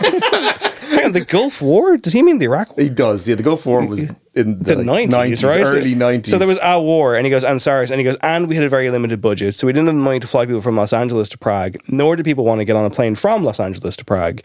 Our pool of talented actors was reduced to who's shooting a movie in Prague right now, and Matt Damon was shooting The Brothers Grimm right there. Heath Ledger. With Heath Ledger. We were talking with him, and his head was shaved because he had to wear a wig for the movie. And he just stopped smoking, so in his words, he had, quote, swelled up like a tick. So he was buff. And we were talking to him, and we were like, we've got this thing. Would you like to do it? And he's like, that sounds fun. I'd love to. I can do it on such and such a day, which I think was literally June the 21st, the longest day of the year, and we're shooting a night scene in Prague with 5 hours of darkness. And they go on to say, like, you know, it was great. He showed up and it was fun. Scott Melkowitz, who plays the titular Scotty, is having a bit of fun with his answer here. He goes, Matt Damon was great. Sky Doesn't Know follows him around too. I think in the third Bourne film, if you listen closely, it's playing in his little covert earpiece as he's sniping someone. It helps channel his rage. That's funny. He was shooting Brothers Grimm with Heath Ledger. They used to go to the same bar on weekends during shooting. And when I was first driving out to California for college to be with my girlfriend, I wrote in shoe polish on my rear window, I'm going to see about a girl. So it was a real treat working together. I don't know if he's taking the piss there, if he's just a fucking weirdo, but yeah, the song's amazing. The band Lustra, they were the roommates, I think, of the writer, possibly, and they're like, you know, they have, I looked it up, they have 1.4 million monthly listeners on Spotify to this day, and put out their last album in 2008. They were not a hit, but this song was a hit. But yeah, I just like it's a jarring moment, and again, as a standalone song, it does actually kind of rule. It's very catchy. It's very of that great. time. It's such it fits right into the whole kind of Fall Out Boy era. And also, my favorite bit is at the very end when they're all just kind of chanting it, and the music has stopped, and they're all like, "Sky doesn't know, Sky doesn't," and then you hear one guy goes, "Scotty's gotta go," and it's like this poor guy. Like, what the fuck? Why does he deserve this? But also, isn't it like one of the main plot devices of the whole film is like this is like a viral sensation? Oh yeah, and follows them to Europe. I think there's a moment where like they're in like Bratislava or something. Yeah, and, like, your man driving the van. And I think somebody even like recognized him and like, that's the guy. But yeah, no, it's a genius gag. Yeah, the Matt Damon thing is a wonderful cherry on top. The song rules. But again, I'm like, man, you know, if you've ever been cheated on or anything like that, or even just, you know, like in those tough, unrequited situations, like, can you fucking imagine? I know, like, teenagers are cruel, right? And high school teenagers in American movies are cruel, but you're like, I'm sorry. Like, there should have been arrests for what happened there. That is the most elaborate, horrible thing to do to a human being. It's like, what the fuck? And like right at the start. Like, he's not like an abusive boyfriend. He's like a nice guy. And like this, it's like, oh man, it's brutal. It's like the peak of those like American Pie gross out comedies. It reached its zenith around this time. I remember it was like Eurotrip was like, I don't know, was it one of the last ones, but it definitely was like there had been so many for the last like 5 or so years of these kind of films. So it's almost like they're like, we need to just go. So everything was just disgusting. It stopped being like, it was, you know, yeah. It was all bets are off. Yeah, you know, every scene was the pie fucking scene, like, or some version of it. And that's like an example of it where it's like, it can't just be like, he walks in his girlfriend having sex, like, oh, Scotty, I didn't know that was what it was in the original script. They changed it. Like, that's so inspired. It's so inspired. It's like, I still think about that scene to this day. I saw it once as a teenager. I will never watch it again. But I still, like, I just know I won't. I probably will. There's part of me that really wants to. Yeah. Right, look, let's move on. That's my number 2. Sky Doesn't Know. It's an incredible song. So, Peter McGann, what's your silver medal? My silver medal is, it's always a cheat when the song itself is one of the greatest songs ever written. But I think in the what they do in the scene is magical. It's such a beautiful, fun moment. It's a film that is in your head. It's like, this is a classic romantic comedy. It is, as many people point out, it's not a romantic comedy. It has all the aesthetics of a romantic comedy and the stars of a romantic comedy, but it's a much kind of funnier and kind of it's not a weird film, but it's definitely, it's a bit more spikier than you would expect from the title and the star. But this scene, it's like it's such a lovely, warm and funny moment. I just think the song speaks for itself. It just always puts me in a good form when I see it. It's one of my favourite scenes ever. I run for the bus, dear. While riding, I think of us, dear. I say a little prayer for you. At work I just take time, and all through my coffee break time, I say a little prayer for you. Forever and ever, you stay in my heart, and I will love you forever and ever. We never were apart, oh how I love you together forever. That's how it must be to live without you. Will only mean heartbreak for me. My darling, believe me, for me there is no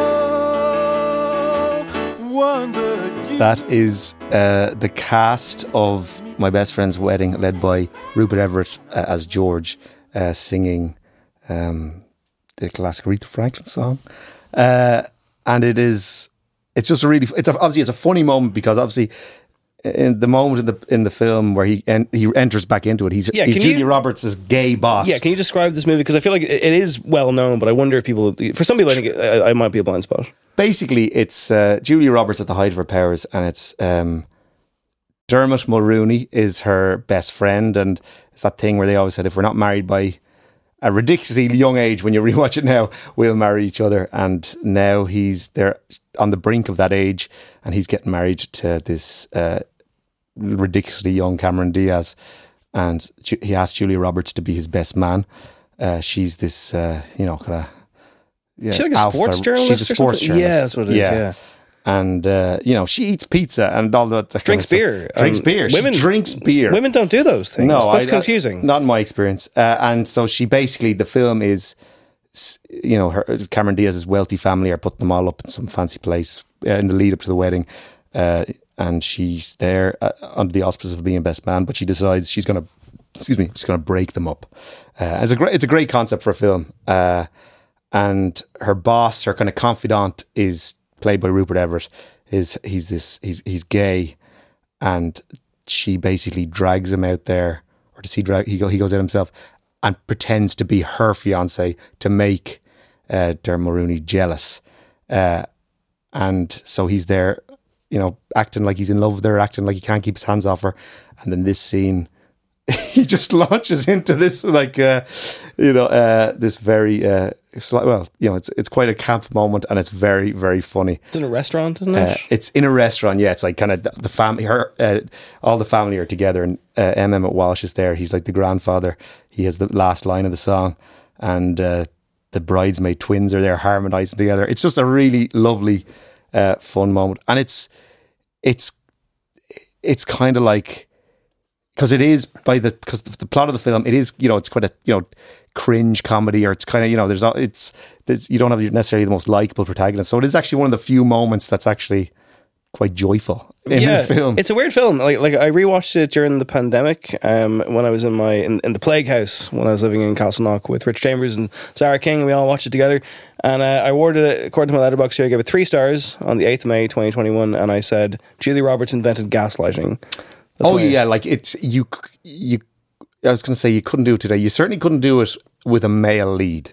It would be a terrifying. Because she's like a psychopath. And it is that thing where it's just like, what are you doing? This is horrible. And then eventually the Dermot Mulroney character, kind of, you're like, what are you doing? Like, this is really inappropriate. You have this young wife that you're going to get married, and you're now looking to potentially stray, and everyone's making bad decisions. But it's true of life. They do a great thing where they make Cameron Diaz like so likable. Like they don't do the thing that every other film does. Or make her like a bitch for no reason. Yeah, or then she has a turn like later on where she's like got a secret lover or something. It's like she just gets progressively more. By the way, I'm using the word bitch in terms of a Hollywood screenwriter trope. I don't actually use that word in my life, guys. Just so you know, put down that tweet, right?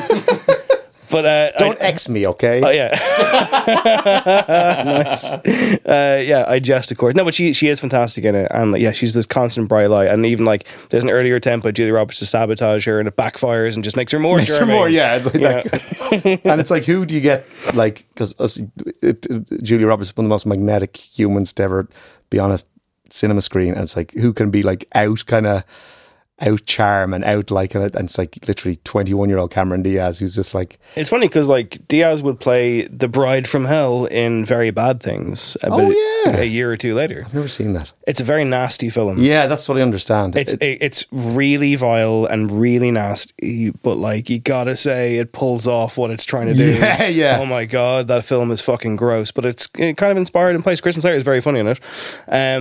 What I was going to say was, do you remember there's a scene in My Best Friend's Wedding where there's a moment where Julia Roberts is down in her luck, it's all gone wrong, and she's like sitting outside her hotel room, like on the ground in the lobby or the hallway, and she's kind of having a smoke or something, and the porter in the thing comes over and like ends up dispensing some worldly advice, and they kind of have a bit of a chat together, played by an actor who was just about to become a huge name.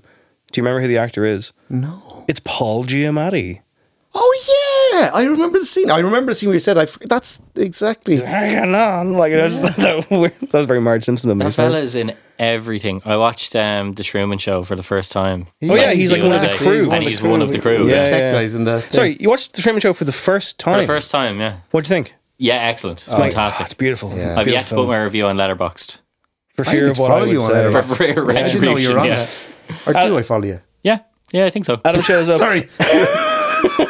It's not like I guess you just don't post enough that I see. Yeah, probably. Adam shows up every now and then with a bit of a blast. I give you a blast of all the really shit action movies I've watched in the last 2 months, and then the odd time I'll actually have like a bit of a cult classic in there somewhere. Truman Show is great. Rewatched it recently. I keep saying rewatched it recently. It's all I do is watch fucking movies, but like fantastic film. I saw it in the cinema when it came Me out. too. That's and great. me I'd and say my that was mates went, brilliant. Jim Carrey. Well, I just remember we never laughed harder at that. Good afternoon or good morning and good night. Yeah. Because it was just like a glimmer of a joke. And we just like, there he is. Yeah. There's our Jim. This is going to make us feel good. It's not about an existential crisis or anything. No. I remember leaving the cinema and I bumped into my Irish teacher and I was like, what do you think? And she was like, oh, not much. And I was right and she was wrong. She was wrong. So there you go. That's what it is. Sorry for derailing that conversation. No, that was. It's a movie episode, guys. The Movie Zone. The Movie Zone. The Movie Zone. The Movie Zone. Sponsored, guys. This episode's Sponsored by sponsored by Charles Letterboxd. But yeah, it's I mean, as I said at the start there, it's a cheat having one of the greatest songs No, it's of all fine. time there. But it's. I think they by having like kind of all the characters chime in and having these little nice character moments, and I just think it works well. And I love when. It's the same with 10 Things I Hate About You, where it's still rooted in the logic of the film, but there's just this slight little like wink of they're still having their little musical cake and eating it for this like brief moment. Yeah. Whereas some of the other ones are very much like they're just rooted in the world. It's like the character. Yeah, no, this is acceptable magical realism, I think. Yeah, Yeah, exactly. it's like when the writers can seamlessly work something like that, like a device like a song like that has that kind of bravado and gusto into a film, and for it to be pulled off in the way that it can be pulled off. Yeah. Let me tell you, my number one, right? So this is a weird one because, again, it's a bit of a cheat code, much like you just said there, because what we're getting here is an actor lip syncing. So we're going to get the actual song. No. Do you know what it is? Okay. Did you fuck me? No. I thought of it. That's staying in. That's staying in. That is staying in, absolutely. No, it's not that. It's something a little bit different, but that would have been an inspired choice. So I'm going to play you now approximately about a minute of nonsensical, indecipherable dialogue, which will then segue into a well-known song. And I think that this is the only great moment in a film that is terrible, but very questionable. So crank the volume there, Adam, and we'll hear my number one choice. I said, do you bleed? Yeah, dog. Then you take the blood tray.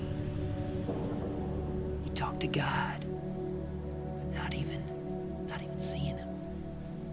You hear his voice and you see his disciples. They appear like angels under a sea of black umbrellas. Angels can see through time.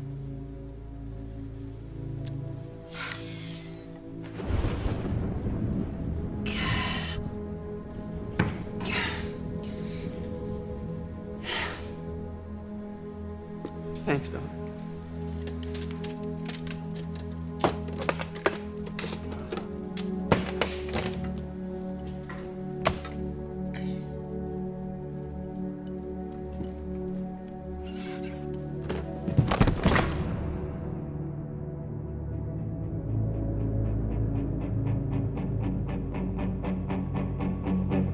I got soul, but I'm not a soldier. I got soul, but I'm not a soldier. I got soul, but I'm not a soldier. I got soul, but I'm not a soldier.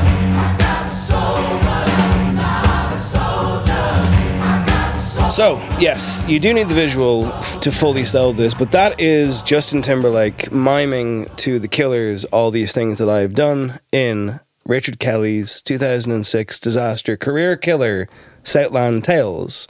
So, how do I even explain this scene? I mean, I rewatched it. I keep saying this, Jesus Christ, but I did. I wrote a piece about this about almost a year ago, which is kind of frightening because it feels, you know, in your head when you're like, oh, I definitely watched it like a week ago. It was almost a year ago, I guess. Southland Tales is this infamous disaster of a thing. So, Richard Kelly made Donnie Darko prior to this, and I don't know about you, but I was obsessed with it. I've never seen it the whole way through. Really? Yeah. That's okay. I was obsessed with it when I saw it, like proper, like this is my fucking life, man.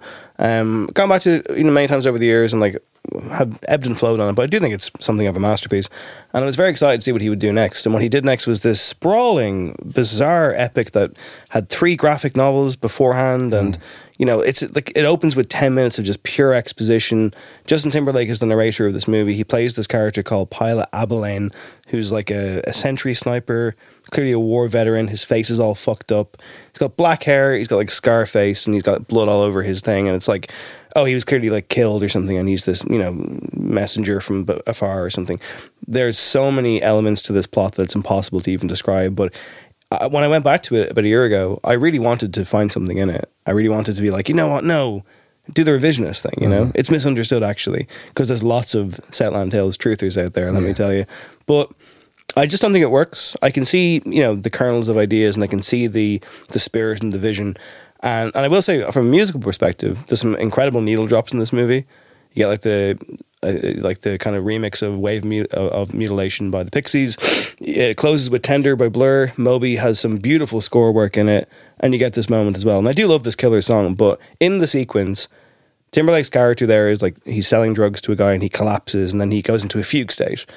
And in the fugue state, he's miming to the killers, and he's like mugging at the camera, singing it down the lens. And there's this elaborate choreographed dance sequence with all these kind of models who are dressed up as quote unquote sexy nurses with Marilyn Monroe wigs. And, you know, he's sinking back a Budweiser and he's giving the middle finger to the camera. He's simultaneously overdoing it and doing it just perfectly. But it's just this weird interstitial moment that I was like, I get it. I understand what you're trying to do.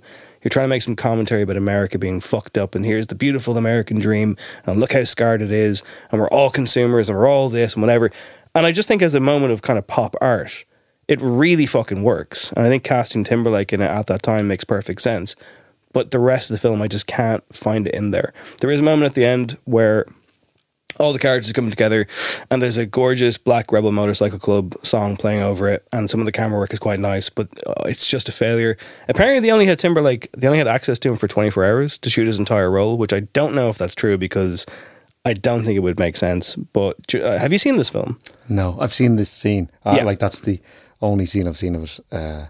I'd love you to spend the 2.5 hours, maybe, and get dialogue like this. Quote, I'm a pimp, and pimps don't commit suicide. There's also, scientists are saying the future is going to be far more futuristic than they originally predicted. And I know he's trying to do the satire. I know he is, but it's just, it doesn't work. It just doesn't fucking work. It's such a weird movie. And Richard Kelly, to this day, has talked about how he wants to keep making it. He wants to make another cut of it. He wants to bring it back. He wants to change it. He wants to do TV series, whatever he can do. He literally said, like, you know, as long as I can, I will keep working on Southland Tales for the rest of my life. Good man. And you're just like, what happened? Like, it's like, you were supposed to be the future of the... It's like, I don't know. But I will say, I adore this sequence. I think it's audacious in the best kind of ways. And anytime I come across it, I'm transfixed by it. Mm-hmm. And it's the only thing in that movie that makes me feel that way. Not most movies wouldn't. You wouldn't even get one of those scenes. You know, it's like it's not to then kind of. That doesn't mean the film wins, but it's like if it's like a absolute rotten film with one moment of absolute kind of amazing Nirvana. It's like most films don't even get there. So that's true. Something. And I mean, I'll never forget it. Yeah. And I'll talk about this scene. I'll be a lunatic in the corner of a pub when I'm 60, being like grabbing people by the scruff of the pulling neck. out my phone from presumably like a chip in my brain or something, and being like, you got to look at this. Like, so yeah, that's my number one. An odd choice for audio, but go look it up. Seriously, it is great. Peter, what's your number one? My number one, as I said, it's probably my favorite scene of all time. My favorite song of all time. Certainly my favorite version of this song, because the album version that one of the singers you're going to hear does. It's just not it loses pretty much everything. But it's people like, this is a classic film. It's like generally regarded as a masterpiece. I really, really love the film. It's not something it's not one I go back to that much, but when I do, I always have a good time. But it's generally regarded as like one of the best of its genre ever made.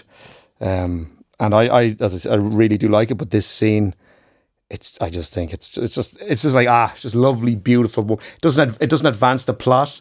The plot is minimal anyway. Like, it's been described as like one of the ultimate hangout movies, and this scene is like the most hangout moment in this hangout movie. It's like, you know, it's a long film for such a slight story or whatever. It's just literally spending time with this small cast of characters. And in this moment, two of the characters are played by singers, and so the director just stops the movie and has them do a little duet, and it's lovely. The sun is sinking in the west. The cattle go down to the stream. The redwing settles in her nest. It's time for a cowboy to dream. Purple light in the canyon, that's where I long to be, with my three good companions, just my rifle, pony, and me, gonna hang my... So that was Dean Martin and Ricky Nelson and Walter Brennan on the harmonica, with My Rifle, Pony and Me, in Howard Hawks' Rio Bravo, kind of a Western film that he would basically remake twice over and do variations of in other genres. It would like inspire Assault on Precinct 13, but it could not be more different because of this is a 70s like super violent flick, and this is this lovely like luxurious 50s Western. And it's like, again, it's just like a lovely moment of these characters. It does not need to be in there. It does not advance anything.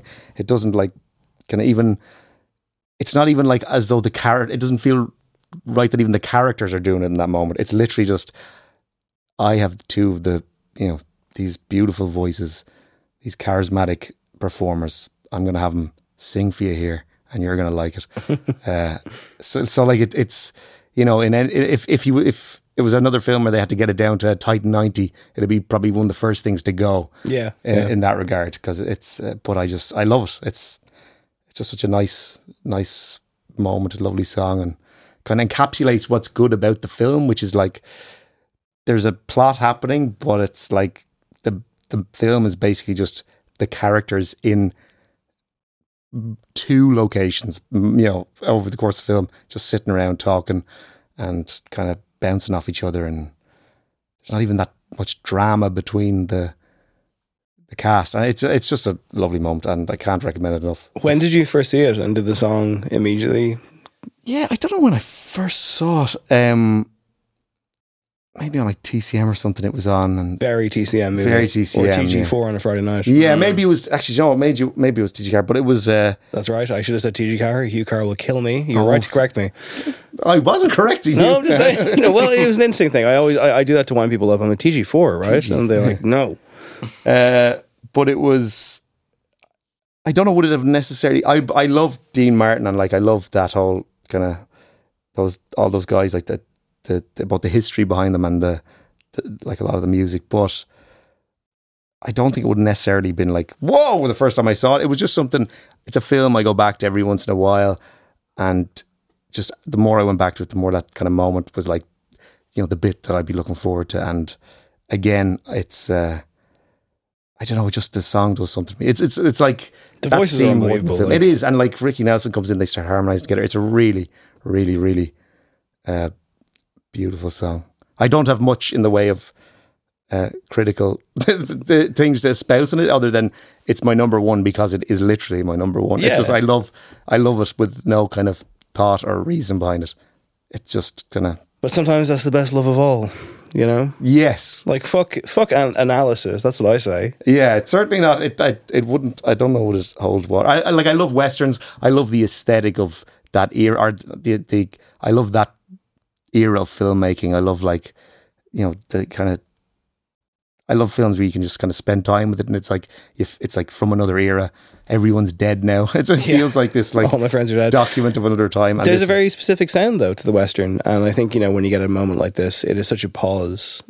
You know, it's a real, like, it's just the kind of moment of contemplation, and, you know, it's probably like a beat. It's probably in the script. We need a beat here, but like when you get something like this, it's pure fucking magic. Yeah, it is, and it's that thing of like, it's like the power of like just stars, like that kind of idea of like, it doesn't make much in sense that these guys are singing like that, and with those, it's not like, you know, but it's like, it doesn't matter. It's like, these are like kind of, these just like some of the most talented people to ever live, and it's like, we're gonna, like, people, that's showing people what they want to see. I just, it's an amazing scene. But again, like what I was saying, like Dean Martin's version of it on his album, it's like, you know, it's grand or whatever, but it's overproduced, and it's, his stuff always has this kind of honky tonk kind of like, whoa, you know, kind of, we're having fun, guys, right? And I think the album version of it loses the power of that scene, which is just, it's just so gentle, and it's just so like stripped back, and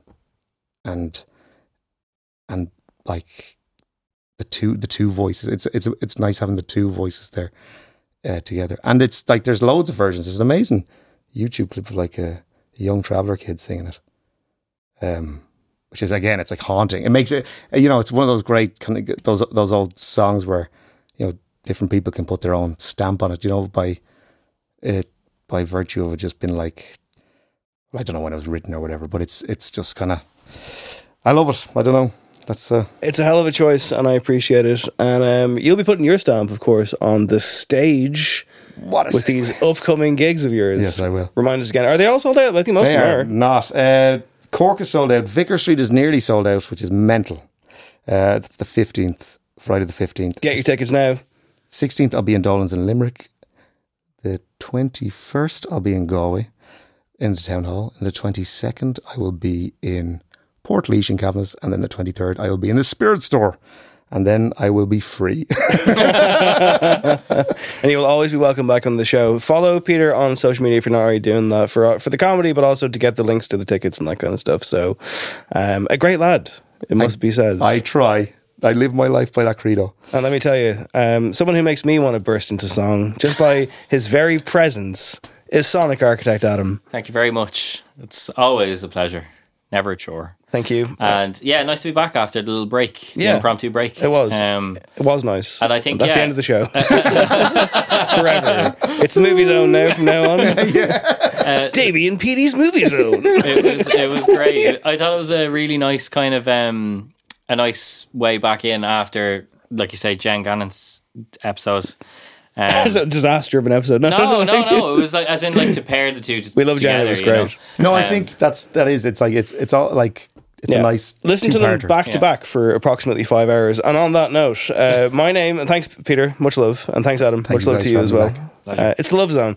My name is Dave Hanratty. This has been No Encore / the Movie Zone / the Love Zone. Back next week. Take care. Stay safe.